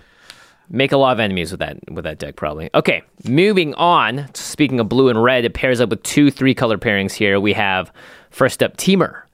And this is Averna, the Chaos Bloom, which I think actually looks more impressive than it actually is. It's green, blue, and a red for a 4/2 legendary creature elemental shaman. As you cascade, you may put a land card from among the exiled cards onto the battlefield tapped. And it says, do this after the last card is exiled, but before deciding whether to cast a non-land card. So when you cast a card with Cascade, let's say it's Maelstrom Wanderer. That's a little confusing. Let's just it's any creature with Cascade in them. You start flipping cards from the top of your library until you find a card with CMC that costs less, an online card, and then you're able to cast that card for free. So Averna says, do all that, find the card, get to there, and then you can choose, do I want to put a land on the battlefield? And then you choose if you want to cast the card that you cascaded into. You have to have flipped a land too. So let's say that you cast like a 3 CMC. Let's say you cast like a Shardless Agent. It's going to cascade on cast. So you're going to flip cards off the top of your library until you hit something that's 2 CMC or less. If you the first card is a Signet, you'll cast that with Cascade, but no land was flipped on the Cascade, so you won't put a land into play. Right. So you have to have flipped a few cards and hopefully gotten some lands in there before you found a Cascade target. Yeah. So it's not going to get you a land every single time. I think a lot of people are assuming that it will. It can get you a land a lot of the time. Yeah, I think it's still pretty likely. And the only problem is, though, is that Cascade isn't a very common mechanic. And before Commander Legends, there were only 8 Cascade cards in the Teamer colors. Wow, that's it? Yeah, well, I mean, it's because we all just think of Maelstrom Wanderer, which is the big cascade, the double cascades on cast and 8 mana, massive spell, or a Yidris Maelstrom Wielder, which is really good with Infect, as you know. So I think So prior to this set, there's not too much Cascade stuff. So I think Averna looks a little more cool on its front than it actually is. But getting 2 cards off a Cascade is a pretty darn good value. It's interesting because Averna doesn't actually give you the ability to cascade more either. You have to cast cards that have Cascade. It's Cascade Tribal kind of, but it doesn't provide the Cascade part of it. So there's more in Commander Legends. So we're well past 8, but still, I find it hard to believe you're going to have 25 cards in your deck that have Cascade on it then. Maybe you can there's other cards that give your cards Cascade, so maybe you're building it to hopefully find those cards to really get this going. I think you put this card into the Maelstrom Wanderer or Yidris deck. I don't think this is your commander, just because you want to have a guaranteed way to cascade, and this is just like a cherry on top. Oh, you also get a land, but you're in green, blue, and red, so you're going to be able to ramp out with green anyway. So that's why I think just on its face, it's not that amazing. Plus, you might not get a land sometimes. Yeah. Okay. Well, let's talk about some of the Cascade cards though that do exist. Since I do think Cascade Tribal as a deck could be an interesting build with this at the helm. Yeah, I would say definitely look through the Commander Legends cards and start seeing which ones are interesting in these colors. Otherwise, the one that people are all like, ooh, finally, this card's better, is Throes of Chaos, which is just 3 in a red for a sorcery that says Cascade. But it also has Retrace, so you can cast it from your graveyard by discarding a land card in addition to paying its other costs. So there might be a world where you keep a land in your hand, knowing that when you play Throes of Chaos, there's a good chance to hit a land, and then you can Retrace, discard that land, Cascade again, and cast this again. So Averna just makes this card actually not as bad as it looks. Yeah, I think that's probably the play pattern with Throes of Chaos, if you know you have it, is you actually want to hold a couple of lands and not play them, and you're going to rely on the Cascade to get you the lands. That seems pretty cool. I think if you were to build around this deck, though, you just want landfall. Yeah, that's what it seems like to me. You want 45 lands in this deck, right? Because you really want to hit a land every time you Cascade with something. Yeah. So it's as many Cascade cards or Cascade Granters as you can get, and then a bunch of lands, and then you're going to try and win with, some of the heavy hitting landfall cards, right? Yep. So there's a lot of the Omnaths care about landfall, obviously, and they fit within these colors. Morag, Fury of Akum, gives you extra combat steps. So a huge turn would be have haste on the battlefield, play a massive spell, you cascade into lands. If it's Maelstrom Wanderer, you cascade into 2 lands, you get 2 extra combat steps. Oh, Maelstrom Wanderer can get you 2 lands all by itself? Yeah. Because it cascades twice? That's cool. There's Phylath World Sculpture, which I played on game night, Scoot Swarm. So there's a lot of really good landfall things. I think this deck is all about getting just Teamer beatdown, getting haste on creatures, cascading, and having one of those turns where everyone goes, that's 40 damage. We're all dead. Yeah, good landfall cards are not hard to find. It's going to be hard to find the good Cascade cards, right? Yes. And to have a nice balance of both. Yeah. Teamer Sabertooth we have on the list here as a card you might play in this deck. It's 2 green for a 4/3, but it has an activated ability. 1 in green, you may return another creature you control to its owner's hand. If you do, Teamer Sabertooth gains indestructible until end of turn. This is a way to bounce a creature that has Cascade to be able to replay it to trigger Averna again, because I think you're right. I was surprised by how few Cascade cards there were, and if tell Commander Legends, yeah. But even then, there's not going to be 12 or 15 awesome Cascade cards. You're already kind of digging through just to be like, so if you've got 15 Cascade cards, you're going to want to be able to reuse the really good ones, and so Teamer Sabertooth can maybe give you the ability to do that. Good old Crystal Shard as well, as we've seen before. Just get value. more value. There is that new card, that Apex Devastator that cascades, 4 times? Yeah, so you could get 4 lands off it. Hey. Well, I mean, also, you're going to get 4 things. Yeah, I mean, if you have a Sensi's Divining Top, too, this could be really good. Gosh. Activate it so you sort that there's always a land, just in case you're not going to hit things correctly. It's a bajillion mana, but you are cascading into lands and ramping that way, because it does put them into play. So, yeah, I want to see somebody pull that off. Not against me. Like I want somebody to send me a Twitter picture of it. So it's not happening to me. Yeah, that seems kind of nutty. All right. The next one, near and dear to my heart. So we haven't talked about it yet, but when you were in New Zealand shooting Mulan, and we've alluded to the fact that I have drafted the set a couple years ago. What happened is Wizards invited me out to kind of visit their offices. And while I was there, they let me draft Commander Legends. This is late 2018. Mm-hmm. Apparently this set's been in development for like 5-6 years. Yeah. So yeah, they sort of knew it was coming out in 2020, but I don't think they had an exact date at that point. But it was in a pretty good spot, and I was able to draft it. And then as a result of doing that, they asked some of us here at the Command Zone to kind of help them with some play testing. So they allowed us to see some of the early designs of the cards, and they wanted us to build some decks and play some games and then give them some feedback. Mm-hmm. They're always looking for feedback that's sort of outside what they call their biodome, because they're very aware that they're pretty insulated with only the few people in there, and so they're always looking for outside perspective. So we had a fun opportunity to kind of give a little bit of feedback on this set very early on. A lot of things have changed, obviously, in 2 years, but this next commander we're about to talk about, as a result, I built this deck 2 years ago. And I'm also playing this deck on the next episode of Extra Turns, not Game Nights. I'm playing a different deck on Game Nights. And this was the commander when I saw the set where I was like, oh, man, I hope they don't change that one. I hope it makes it to the final version of the set. And it did. It's Obeka, Brute Chronologist. It's 1 blue, black, red, so 1 in Grixis, for a 3/4 legendary Ogre Wizard, and has a activated ability. You can tap Obeka, and it says the player whose turn it is may end the turn. Wow. So similar to Sundial of the Infinite. However, this can happen to any player on any turn. Right. So again, you exile all spells and abilities from the stack. The player whose turn it is discards down to their maximum hand size. Damage wears off, and this turn and until end of turn effects end. Yeah, it's interesting wording, because Sundial, you end the turn, but you can only do that on your turn. Right. This you can do on other players' turn, but it gives the player whose turn it is the choice to end the turn.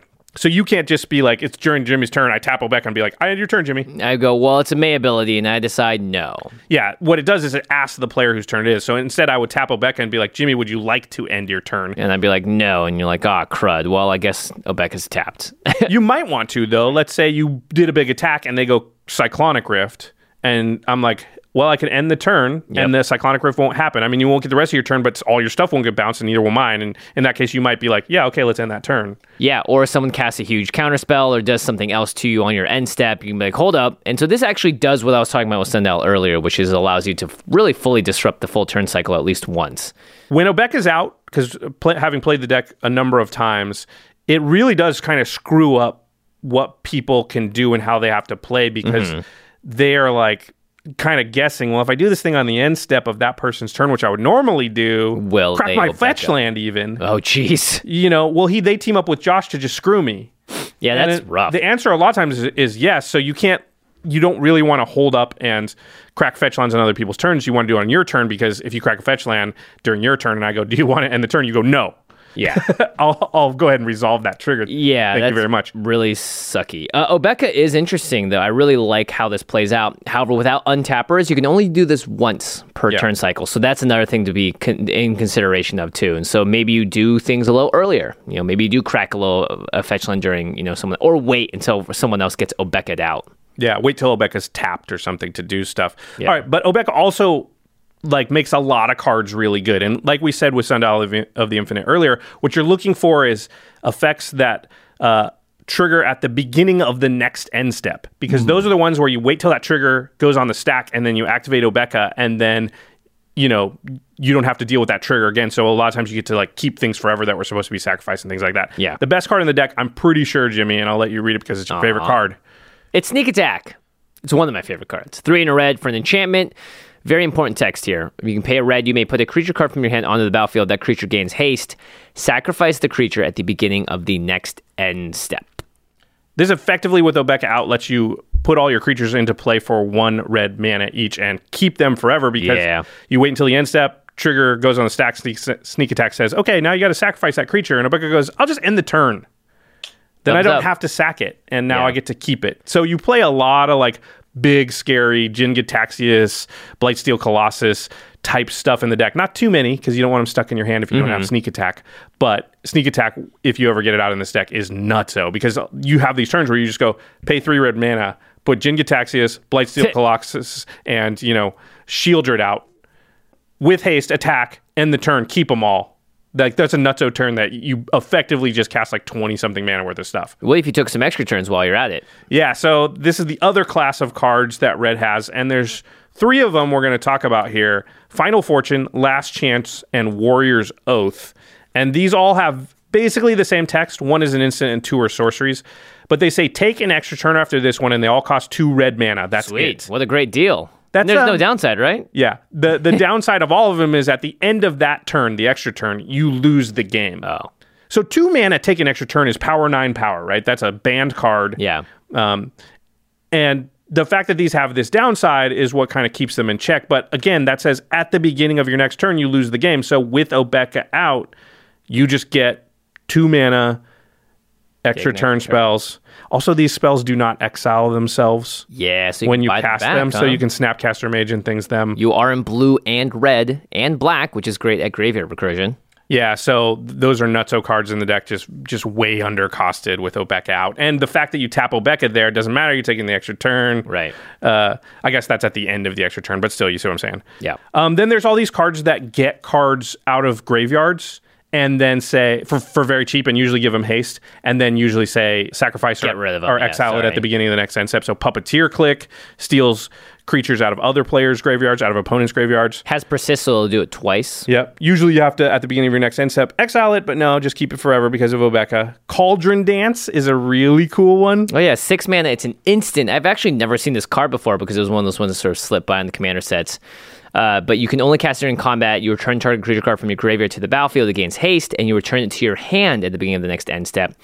And you can also put a creature card from your hand onto the battlefield, and that creature gains haste, and its controller sacrifices at the beginning of the next end step. So you do 2 things. You take something from the graveyard on the battlefield that goes to your hand, and you take something from your hand on the battlefield that then goes to the graveyard. But you just get to get both, and they both stay on the battlefield with the Obeka trigger. Yeah, 6 mana, cheat 2 things into play, 1 from graveyard, 1 from hand. They both get haste, and then end the turn, just keep them on the battlefield forever. Well, until somebody destroys them or whatever. Right. There's also Gruesome Encore, which is 2 and a black for a sorcery. Put target creature card from an opponent's graveyard onto the battlefield under your control. It gains haste, exile at the beginning of the next end step. Again, keep it forever. Speaking of Encore, there's a brand new mechanic. That's right. In Commander Legends that's very, very good with Obeka. Encore and Obeka are just really good friends. Yeah, so Encore usually has a cost associated with it, and then it says for each opponent, create a token copy of this card, that's usually in your graveyard, it has to be in your graveyard, sorry, that attacks that opponent, and they gain haste, and you sack them at the beginning of the next end step. So if you have 3 opponents, it's kind of like Myriad. You make 3 copies of a card that you create.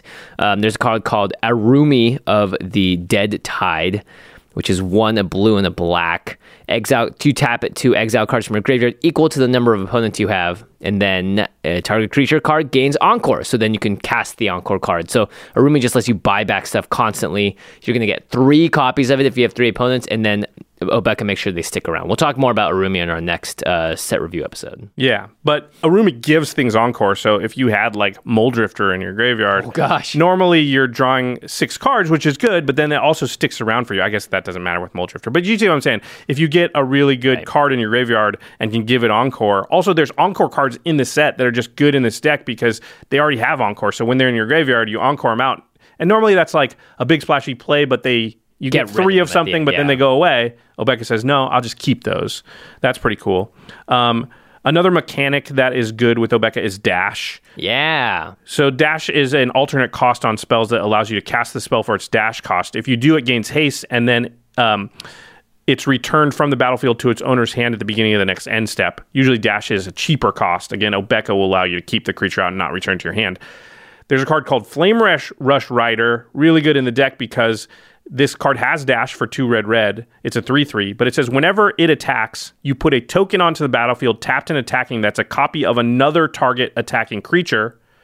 Exile the token at the end of combat. Oh, okay. So if you know you have this card, you can make all your plays in the first main, go to your combat, attack with Flame Rush Rider, make a copy of something, and then keep the copy because of Obeka and the turn. Yeah. When that trigger goes on the stack at the end of combat. Notably, that end of combat, we've seen this a bunch with like reconnaissance and stuff. You can have combat damage happen before there is the end of combat phase. So you can have your combat do all of the damage, do all of the effects, and then end the turn, and you'll still get damage through. Flame Shadow Conjuring, which we already talked about, makes copies of creatures when you have creatures ETB, and those copies exile at the beginning of the next end step. If you ever get Flame Shadow Conjuring and Sneak Attack out at the same time, you're probably just going to win because you go pay 1 red, put Blightsteel out, pay another red, make a copy of it. Blightsteel, yeah. They both have haste, by the way. And they're sticking around. Yeah. Zara says at the beginning of the next end step when it steals cards out of people's hands tapped and attacking, so you get to keep those forever. Zara's really, really good. I think Obeka also just goes again in the Marchesa deck and vice versa. There's lots of sneaky things you can do here. Mimic Vat is another thing that creates a token just for the turn, but you'll get to keep it forever. But now you get one every single turn because it's a repeatable effect. Oh, here's a mean one. Oh, Desolation. 1 black. At the end of each turn, every player that tapped a land for mana during that turn sacks a land. And if a plains is sacrificed to state, Desolation deals 2 damage to that controller. However, this is not about the plains so much. So it's an enchantment. So it just sits there, and each player who tapped a land for mana has to sack during that turn sacks a land. If it's a plains, it deals 2 damage. But yes, so this means that you're just going to be ending the turn when your end step comes every time. So you won't sack lands to Desolation, but your opponents will. Yeah, that's rough. Then there's stuff like Void Walk, I really like. It's 3 and a blue for a sorcery. Exile target creature. Return it to the battlefield under its owner's control at the beginning of the next end step. And it has Cipher. So it goes on to a creature after you cast it. And then every time you deal combat damage with that creature, you cast the spell again. So this is just perma exile. Yeah, because you exile a creature, it goes to the exile, and then Void Walks triggers at the beginning of the end step saying, hey, bring that creature back. And you go, nah, I'm just going to end the turn so that creature never comes back. Oh, I like that a lot. That's actually really tricky. Word to the wise, if somebody does this to your commander and they're playing Obeka, just put it into the command zone. Do not get it stuck in exile forever. That would, rough. Then there's some interesting card draw cards. I really like this one. Psychic Vortex. It's 2 blue, and it has a cumulative upkeep of draw a card. So you draw 1 the first turn, 2 the next turn. However, at the end of each of your turns, sacrifice a land and discard your hand. How about not? Because, again, triggers on stack. So this first turn, you draw a card. Second, you draw 2. Then you draw 3. By the fourth turn, I mean, it's crazy. You got to make sure you have Obeka and the Sundial out. Otherwise, if one gets rid of one or both, you are just discarding your hand. You really want some Lightning Greaves before you even cast it. Totally. Try and be as safe as possible. Then there's Ideas Unbound, which is blue for sorcery. Draw 3 cards. Discard 3 cards at end of turn. Oh, 2 mana, draw 3 cards? Yep. You're getting into Ancestral Recall territory there. Yeah, so Obeka, really, really cool deck. I think there's a lot of interesting things you can do with it. So yeah, I would go the untapper route, so you could use Obeka a lot and just constantly be a nuisance. I think you really only want to be able to untap her once, because in my experience, you almost never actually run into an instant or an instance where you need it on another player will allow you to end their turn. I see, it's very rare. But having Obeka untapped during other players' turns does make them have to worry about it and play differently, so that is useful. Right. Good point. All right. Well, we went really in depth on Obeka, but I mean, this does seem like of all the commanders so far, I'm very likely to build something around Obeka or Zara, or include them in the rest of my decks. All right. Okay, moving on. We are now in Golgari. We'll go alphabetical here. So we first up have the uncommon. It's the Abomination of Llanowar. 1, a black and a green. This art is awful. It's star with vigilance and menace. It's a legendary elf horror. It definitely is horrific. Abomination of Llanwar's power and toughness are each equal to the number of elves you control, plus the number of elf cards in your graveyard. So this is interesting. This is a full-on elf tribal deck. Yep. I think a lot of people are excited because of the fact that it says elf cards in your graveyard, and that actually makes a difference because there are cards like Eye Blight's ending. That's a tribal instant that says tribal instant elf. So Abomination will actually count that in the graveyard towards its power and toughness. It's not that exciting otherwise, but, you know, in the black-green world, you have Nath of the Gilt Leaf, which is all about discarding cards. It's really a discard deck. It just happens to make elves, yeah. Yeah, but this is an elf tribal commander if you want to just make your commander huge. It's got Vigilance and Menace. Menace, it's hard to block. It will do a lot of damage. I don't think it's actually that exciting to me personally. No, I don't think it's that good, but as far as like, because there's a lot of black elves. Yes. And they haven't really had much of a home because they actually don't go in Nath or Gerard usually, because that's not what those decks don't actually care about the number of elves you have. At least this is a deck finally where all the like Shaman of the Pack and other cards that have black in them and also care about elves can kind of finally like do some interaction with the commander that matters. Feel good about yourself finally. Yeah. I don't think it's going to be amazing or anything, but at least like it's kind of the best Golgari elf tribal commander, right? Like just by default. Yeah, I would argue that you'd actually want to put this into a Kethis the Hidden Hand deck, because Kethis is also an elf, and it has an additional color of white in it, and it would be a legendary elf spells matters deck. And there are a lot of legendary elves out there, a lot of things that, you know, do good things, and just elf tribal, elf ball, whatever you want to call it. Pretty powerful. I think this is nice. It fits right into that, like, sort of like that flying commander. It's all about flying stuff. This is just about making a bunch of elves, and you can make it pretty powerful because there are, you know, competitive decks in the Legacy world that are elves, or you can just make just mono green elves is amazing. So. Yeah, or you can just, you know, just play a bunch of elves and have a lot of fun and hopefully swing with this absolutely horrific looking elf. All right, the next one is the rare in Golgari, and this is another deck that we built and play tested. In fact, it was Murph who built this deck, again, 2 years ago. We've updated since. Yeah. And Murph is going to be playing this deck in extra turns coming up. Ooh. It's Belby Corrupted Observer. It's a green and a black for a 2/2 legendary zombie elf. It says, at the beginning of each player's post-combat main phase, that player adds 2 colorless mana, diamond mana, for each of your opponents who lost life this turn. So if you're in a 4-player game, and after your combat's over, each of your opponents has taken at least 1 damage, you will get 6 colorless mana into your mana pool. Whoa. Now, this says at the beginning of each player's post-combat main phase. That means it works for your opponents. However, your opponents have a lot harder time getting all 6, because if they damage you, they don't get mana for that. Right, it's each of your opponents. Yeah. So they can get up to 4 typically. However, and we've seen similar things on game nights before, if your opponent damages themselves, they are your opponent, so they will get mana for that. So a shock land, a fetch land, Ancient Tomb, will give them 2 extra mana in their post-combat main phase, even if they don't deal any damage attacking. It's pretty interesting. It creates an interesting dynamic. Usually the Belby deck is getting a lot more mana than most of the other decks. Most decks aren't set up to just deal damage to all opponents, and that's really what a Belby deck, we've learned, wants to do, is just little bits of damage to all your opponents or all players. Yeah, and ideally not through combat, even though this is triggering post-combat. So there are a lot of ways to do that, and then you just ramp a bunch. Pretty exciting. Yeah, what you do is you play some little effect that deals 1 damage to each opponent or 1 damage to all players, and that effectively gives you 6 mana. Yeah. And then you play something crazy. Yeah, Belby would be way worse if it said at the beginning of each player's post-combat main phase, that player adds for blah, blah, blah, for each opponents that were dealt damage this turn. But this is lost life, and damage can cause loss of life, but you can also do a lot of other cool effects. So a really good card in the deck or a really good mechanic is Extort, because anytime you cast a spell, you can pay either a white or a red, and if you do, or white or a black, sorry, and if you do, each opponent loses 1 life, and you gain that much life. There's confusion about this card because all the time. Extort is legal in mono white or mono black decks, because the hybrid mana symbol that is on the Extort cards is a reminder text and not rules text. If you don't believe us, go look it up before you get in the comments and tell us we're wrong. This is absolutely the way it works, trust me. But Extort can go in the Belby deck even though there's no white in it. And it becomes very, very good because anytime you cast a spell, you just pay that 1 extra black mana, and it's going to effectively, that 1 black mana will give you 6 colorless mana in your second main phase. So Cryptghast is a really good one because it's also going to double the mana on all your swamps. Yeah, that might be one of the best cards in the deck, actually. Yeah, it probably is. This is a land I didn't know existed. It's Leech-Ridden Swamp. It is a land with a swamp subtype, and you can tap it to add black to your mana pool. Enters the battlefield tapped. However, you can pay a black and tap the land, and each opponent loses 1 life.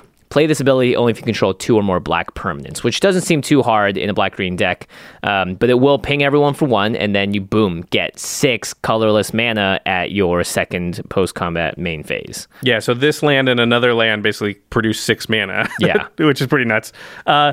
We don't like 3 CMC rocks. We mentioned that recently. A lot of you still love Chromatic Lantern for some reason. That's just bewildering to me. But however, in this deck, there's a 3 CMC rock I think we would play, and it is Cryptolith Fragment. 3 mana for an artifact. It enters the battlefield tapped, but you can tap it to add 1 mana of any color to your mana pool, and then each player loses 1 life. So this effectively gives you 7 mana when you tap it. It's spread out a little bit. Yeah, right? 1 in 6, yeah. Yeah. But you can also do this in other players' turns, and then they'll get that mana as well. So this could be a political card, too. Interesting.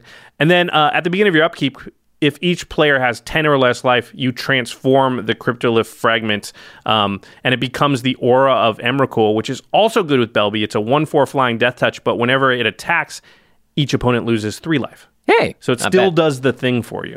Yep. There's a great card called Pestilence. Great card. 2 black. At the end of your turn, if there are no creatures in play, you sacrifice it. However, you can just pay 1 black mana to deal 1 damage to each creature and player. So this is similar to Leech Ridden Swamp. However, this can also hit creatures, and the idea is that if you use it too many times, it kills all the creatures and it sacrifices itself. But you only need to pay 1 black into this to get 6 mana. Seems good to me. And that's a really good one also on opponent's turn. So you're like, I could give you a little extra mana if you need it. What are you going to do with that mana? Yeah. And anyone that has 1/1s in their deck just hates Pestilence. Just hates Token it. decks hate it. Yeah. Triskaidekaphobia is 3 and a black for an enchantment. At the beginning of your upkeep, you choose one. Each player with exactly 13 life loses the game. Then each player gains 1 life. Or each player with exactly 13 life loses the game. Then each player loses 1 life. You're going to have everybody lose 1 life so you can get the extra mana. Yep. Card that we talked about quite a bit. This card's so good in the deck. It's just always good now. Yeah. It's Deathrite Shaman, black and green. If you're playing Golgari and not running this, you should reconsider. You can tap it to exile a land from a graveyard and you add a mana, or you can tap a black and tap it to exile an instant or a sorcery from a graveyard and each opponent loses 2 life, thus triggering Belby. Or you can tap a green and exile a creature card from a graveyard and you gain 2 life. So the first 2 are more of the relevant ones. You can get rid of people's fetch lands or whatever, and you can also get rid of people's instants and sorceries, maybe even response to a Snapcaster Mage, and then get a bunch of mana off it. If your deck can run it, you should run it. It's a 1 mana planeswalker. It's graveyard hate. It's ramp. It deals damage against life. In this deck, it gives a ton of mana. Yeah. Right. Totally. Anytime anybody's got an instant or sorcery. Yeah. That card's crazy. And then, so you get all this mana, and then you need cool stuff to do with the mana. And Murph pulled aside a couple of his favorites. One is In Garrick's Wake. Yep, that'll do it. This is 7 black for a sorcery. Destroy all creatures you don't control and all planeswalkers you don't control. Normally prohibitive cost, right? 9 CMC. But often the turn after you play Belby, like turn 3, you could cast this because you really just need 1 black because Belby's going to provide the other 6 Oh mana. my gosh, that's true. You just need murder mana. Yeah. So there's definitely been games where he casts In Garrick's Wake on like turn 4. And it's just like, if you have a good setup or everybody's commander's out or something. Yeah, that's brutal. Yeah, so that is very, cool. very brutal. And then Wormcoil Engine is great because it's exactly 6 generic mana. You can cast it with the 6 colorless mana. It's a 6/6 with Death Touch and Lifelink, but when it dies, you put a 3/3 artifact worm creature with Death Touch and a 3/3 with Lifelink onto the battlefield. So it dies into 2 3/3s. This is just a house of a card because, again, often when you play against this deck, this card comes out on turn 3 or 4. Oh, that's right. Yeah, turn 2 playing Belby is really important. Turn 3, you're able to do something and boom, get 6 mana, as well as 3 additional lands that you're probably, or 4 lands. 3 lands, I guess. You're in green. You're going to have extra ramp. You know, a lot of times Belby's played maybe on turn 3, and then on turn 4, you have like 5 or 6 mana. You do a little thing that deals damage to everybody, get 6 mana from that, and then go boom, make a 7 or 8, 9 mana play. Arguably, Belby could also do this on turn 3. You play Belby, do something with that 1 extra black mana, and then cast a Wormcoil Engine, Yeah, so it's pretty explosive. You can get like Eldrazi out pretty fast too. That's not how Murph plays, but I was like, do you have Kozilek in the deck? And I don't think he does, but I think you should put it in there if you're playing it. Yeah, and if you need to change the mana to different colors, Prismite, 2 mana, you can pay 2 to add 1 mana of any color. There's also Helix Pinnacle, which is a very silly card in green, where you get to put tower counters on it for X mana, and then if you have 100 or more tower counters at the beginning of your upkeep, you win the game. So you can start saving up the mana? Yeah, save up that mana. I don't think that's the casual way to take Belby. There's a Gemstone Array. way. There's ways to filter the colorless mana into colored, but I think in general you don't need that. You can just build your deck with all the cool stuff you want to cast being mostly colorless mana. Totally. This deck is way more powerful than it looks. Like every time Murph plays it, it's like that deck does work. It's very good. Yeah, it ramps up very quickly. Yeah. Okay, well, now let's move on to the final 2 cards of this first part of this Solo Legends set review. These are also 2 of the 3 color cards in Jund and Sultai that both have black and green in them. So, first up, let's go to Yurlok of Scorch Thrash. Almost thought I said trash at first. It's 1 in Jund, so black, green, and red for 4 mana total for a 4/4 legendary creature Viashino Shaman with Vigilance.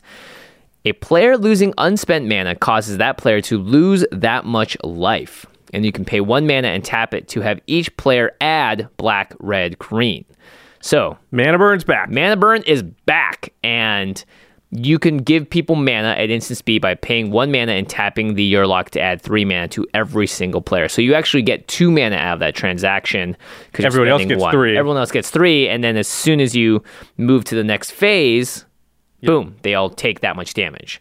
And you too, because it's a player losing unspent mana causes that player to lose that much life. So it's not like only your opponents have Mana Burn. Everybody's got Mana Burn. Yes. So it's a pretty interesting and fun deck. Just because you're going to try and win in a really weird way, which is giving people too much mana, right? Yeah.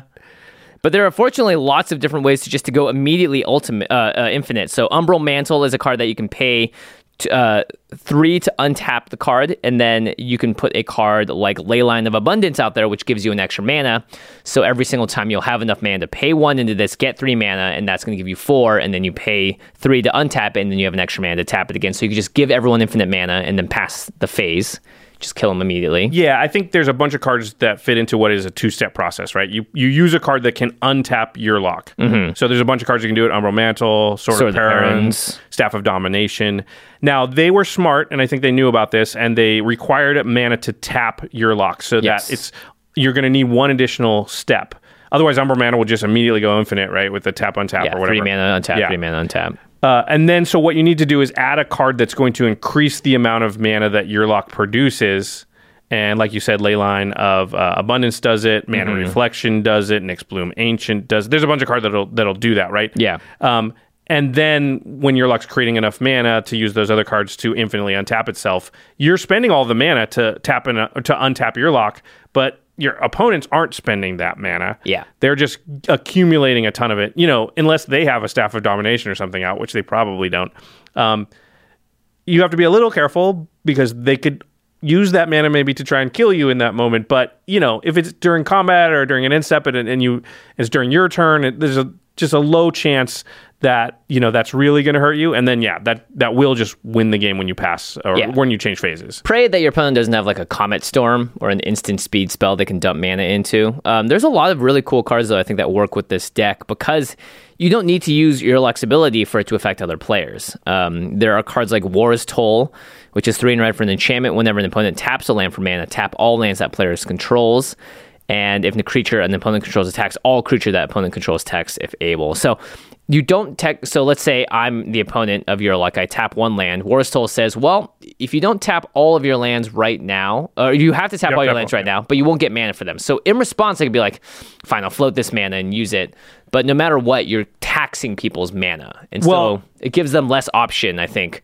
Either they pay mana and potentially lose some, or Yurlok just is like setting this kind of like boundary on them to be like, you can't use your mana the way you want to. I kind of control the pace there. Well, Yurlok gives 3 colors of mana, black, red, and green. Mm-hmm. It does not give white or blue.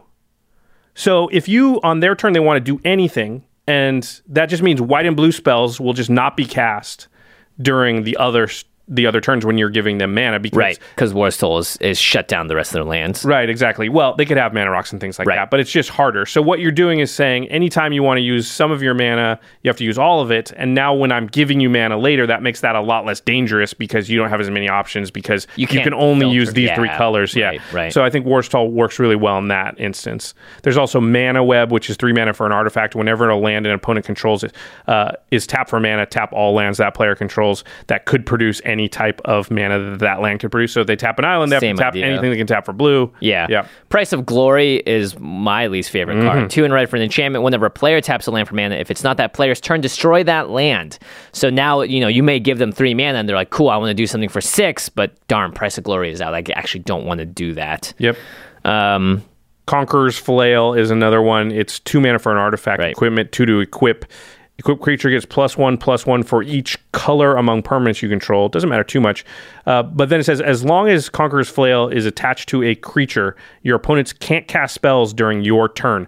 So this is Grand Abolisher, basically, but outside of white. So that means on your turn, you're pretty safe to give them a ton of mana because they can't cast spells. Yep. So they could activate abilities and stuff, but you can usually see those coming.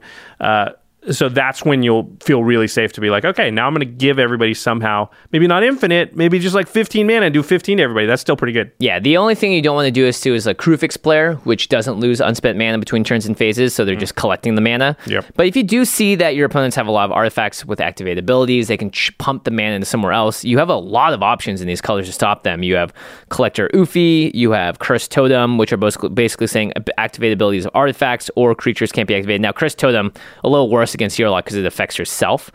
Yeah, and also since a lot of your combo pieces are like Umbral Mantle, I don't know if you want to do the artifacts one either. But you also have cards like Magus of the Vineyard, which is cards that add mana to people's mana pool. So at the beginning of each player's main pre-combat main phase, you can add green to their mana pool. So which is kind of interesting if they can't use the green mana. Most times they will. But there's a lot of interesting things you can do where you just kind of give people mana. There's like this weird game you can maybe play where it's like, I do want my opponents to have more mana until the turn that I start killing them with it. Yeah, you can make deals like, hey, I could give you 4 mana right now. If I do that, what will you do for me? Will you destroy this thing or not attack me or whatever? And then you're just kind of biding your time, keeping everybody at bay with your politics until you finally go, okay, now I'm going to use my Umbral Mantle and kill everybody or whatever. Yeah. Yeah. There's Overabundance, which is kind of funny. It's 1 red and a green for an enchantment. Whenever a player taps a land for mana, that player adds 1 additional mana to their mana pool of the same type, and then Overabundance deals the damage to them. So it's like, hey, everyone, get more mana, but start doing the thing that my deck wants you to do, which is like slowly ping yourself down. And then if you're in this deck, you play Leyline Tyrant and you play Omnath, Locus of Mana, because both of those will stop red and green mana from disappearing from your mana pools as steps and phases ends.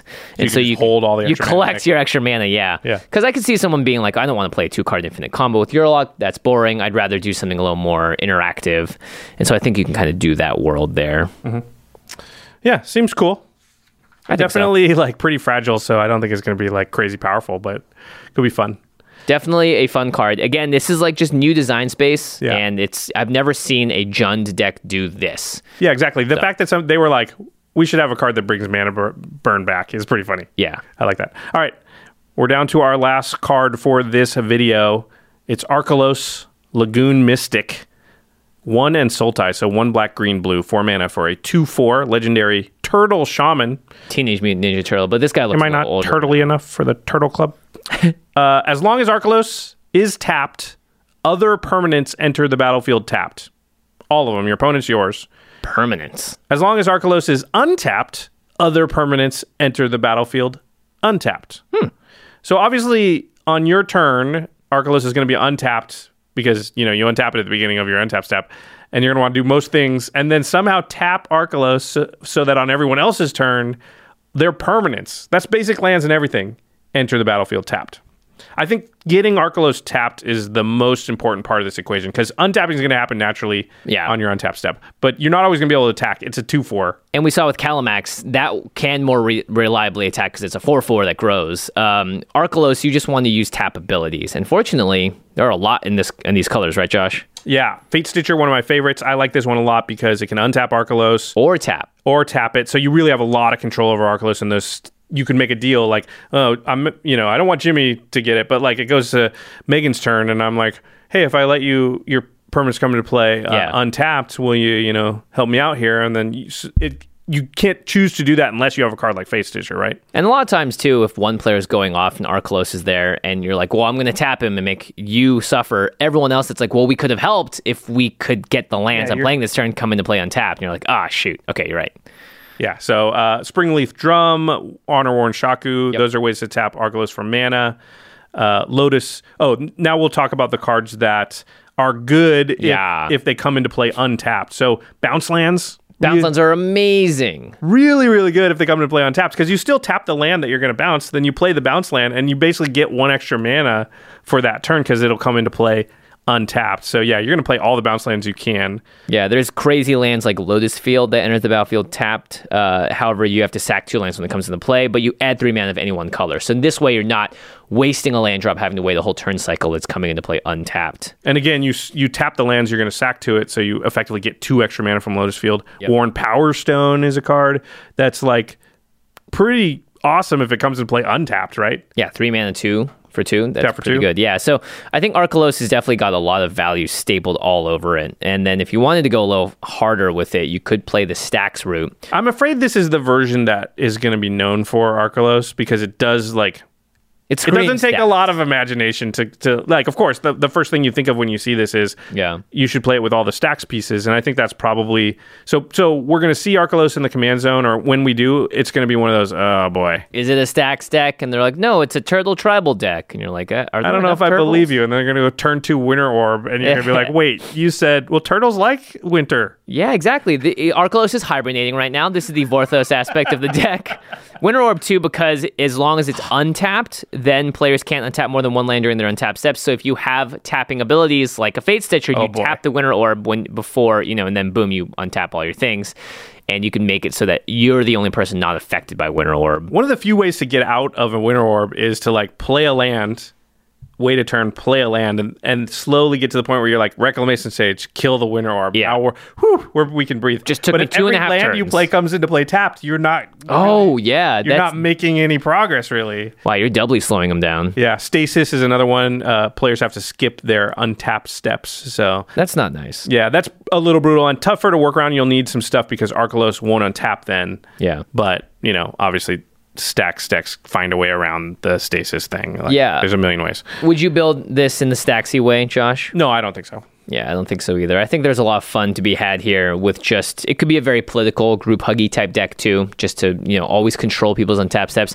I could see people getting a little sick and tired of that pretty quickly though. I think just taking advantage of the fact that this card allows you to play a bunch of stuff that would otherwise be bad. Yeah, the slow fetches, the lifelands. Yeah, exactly. Like, think of people that are always complaining that, the mana bases for some of these decks are so expensive, which, by the way, they're not. Like, we've played against people like Mitch, and he'll play 5 colors with a lot of basics, do just fine. You can play what you want. But if your guild gates are basically dual lands, because they come into play untapped because of your commander. Your life lands are dual lands. Yeah. And not just lands, any card that is balanced. Yeah. They balance cards, right? They design it and then they go, okay, well, this is powerful. How do we make it so that it's going to make sense for the game? Mm-hmm. And a lot of times, one of the ways they kind of put a check and balance on cards is be like, okay, well, let's have it enter the battlefield tapped.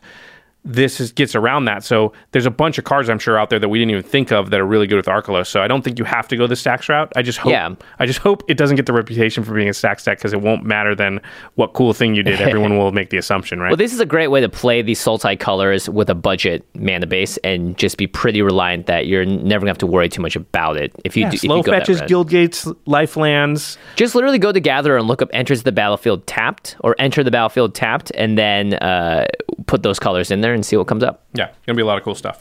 Yeah. All right, that's gonna end part 1 of our solo commanders for Commander Legends. Part 2 will be coming out next week, I'm sure. There's so many cards to talk about. Then we're gonna do the partners, and then in the 99, and maybe talk about drafting a video. So we got a lot left. Just hit the subscribe button and stay tuned, because there's gonna be a lot of content in the next couple of weeks. To the listeners, what do you think of our first batch of cards from Commander Legends? There's obviously plenty more to go, so let us know if you found a combo or interaction among these that we missed. Yeah, or you think it's cool, or maybe, why would you ever build it like that, Jimmy and Josh? Why don't you do X, Y, and Z instead? Let us know. Just let Jimmy know about that last one. I don't need to know. I'm cool. Yeah. I'm straight. Well, no matter how you do it with a smile on your face. Just put a smile emoji at the end and everything's fine. Or an exclamation point that dissolves all aggression. It's pretty funny. Okay, and of course, we mentioned a lot of cards today, a lot of combos, a lot of really interesting things. Hopefully your brewing minds are going, and you're going to want to brew some decks around this. And if you want to pick up any of those cards that you need for these decks, tune them up, or just to buy some Commander Legends packs, singles, sealed product, what have you, cardkingdom.com/command zone. That's the affiliate link. It's as simple as typing it into your browser, and boom, you have access to almost every single card in the history of Magic the Gathering, any commander deck you want to build. Plus, Card Kingdom does awesome things. They'll have these like pre-built decks. If you're trying to teach someone new, it's an amazing way to go. You just buy these decks that are more built to sort of be like a balanced experience against each other, and boom, you're off to the races. So there's tons of options, tons of ways to play Magic, not just Commander.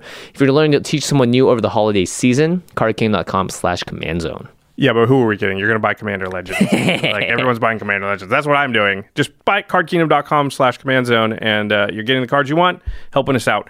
And then once you get those cards, you really do want to keep them safe and secure in mint condition. And the best way to do that is to put them into Pro Gloss Ultra Pro Eclipse sleeves, or actually any Ultra Pro sleeve uses the Eclipse technology now. They call it Chroma Fusion, I think. Yeah. I'm going to keep calling it Eclipse technology. But whatever it is, it makes the sleeves nearly indestructible. We have had our decks sleeved in these Eclipse type sleeves for years and years now. I haven't switched a single deck out of Eclipse sleeves because of any problem with the sleeves. I did switch a couple because they came out with Pro Gloss and I wanted to do that. Right. But I haven't had it. I've had a same draft set for pre-releases and stuff. Obviously, we haven't gone to pre-releases in like 6 months, so that might have something to do with it. But for like a few years now, because the sleeves just last. Yeah, and not to mention they have all the art sleeves. Like they had all of the guild ones, and those are built with the Chroma Fusion technology, and they shuffle great. A lot of times, you know, if you want to get a sleeve with art in it, you run the risk of scuffing it up or it not being peeling smooth. off. Yeah, and Ultra Pro, again, they've been doing this for so long that they've really mastered how to make those art sleeves, and those are great as well. So if you want to, you know, suit up your deck with some style, or just go for the Eclipse Pro Gloss, whatever you want and need to do, Ultra Pro's got you covered. All right, now it's time for the end step, which snuck up on us. It did. Where we talk about something cool outside the world of Magic. Oh, you wrote something in here. I do. I got this one. Sweet. So it's a brand new movie on Netflix to celebrate. It's kind of like I would call it a mix between Inside Out, that was the one about the emotions, and Zootopia. Sure. And then one of the oldest Chinese folk tales about the moon, about Chang'e, which is some people that play Mobile Legends will have seen this character Chang'e, like riding around the little moon, and her lover Houyi. And it's about this little kid that dreams of going to the moon. And it's an animated movie that's a musical, and it has elements of those first movies I've talked about. It's really beautiful. It's based on a really, really old folk tale.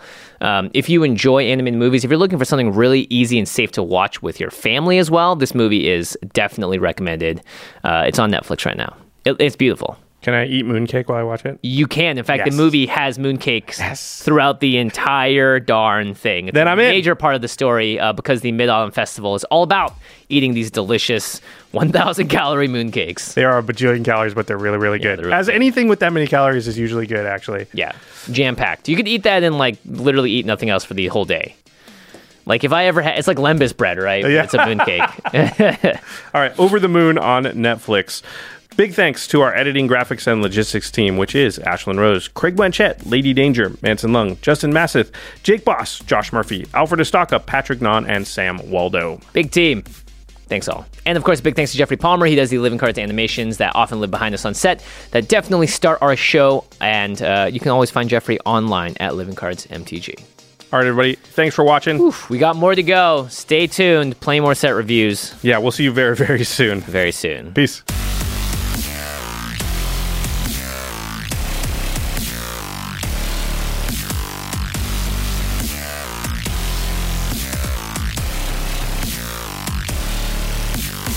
Thank you for your attention.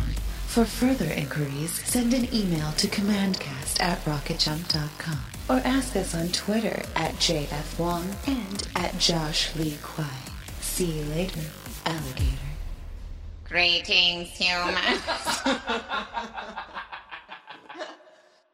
Angie has made it easier than ever to connect with skilled professionals to get all your jobs projects done well. I absolutely love this because, you know, if you own a home, it can be really hard to maintain. It's hard to find people that can help you for a big project or a small. Well, whether it's in everyday maintenance and repairs or making dream projects a reality, it can be hard just to know where to start. But now all you need to do is Angie that and find a skilled local pro who will deliver the quality and expertise you need. Angie has over 20 years of home service experience, and they've combined it with new tools to simplify the whole process. Bring them your project online or with the Angie app, answer a few questions, and Angie can handle the rest from start to finish. Or help you compare quotes from multiple pros and connect instantly, which means you can take care of just about any home project in just a few taps. Because when it comes to getting the most out of your home, you can do this when you Angie that. Download the free Angie mobile app today or visit Angie.com. That's ANGI.com.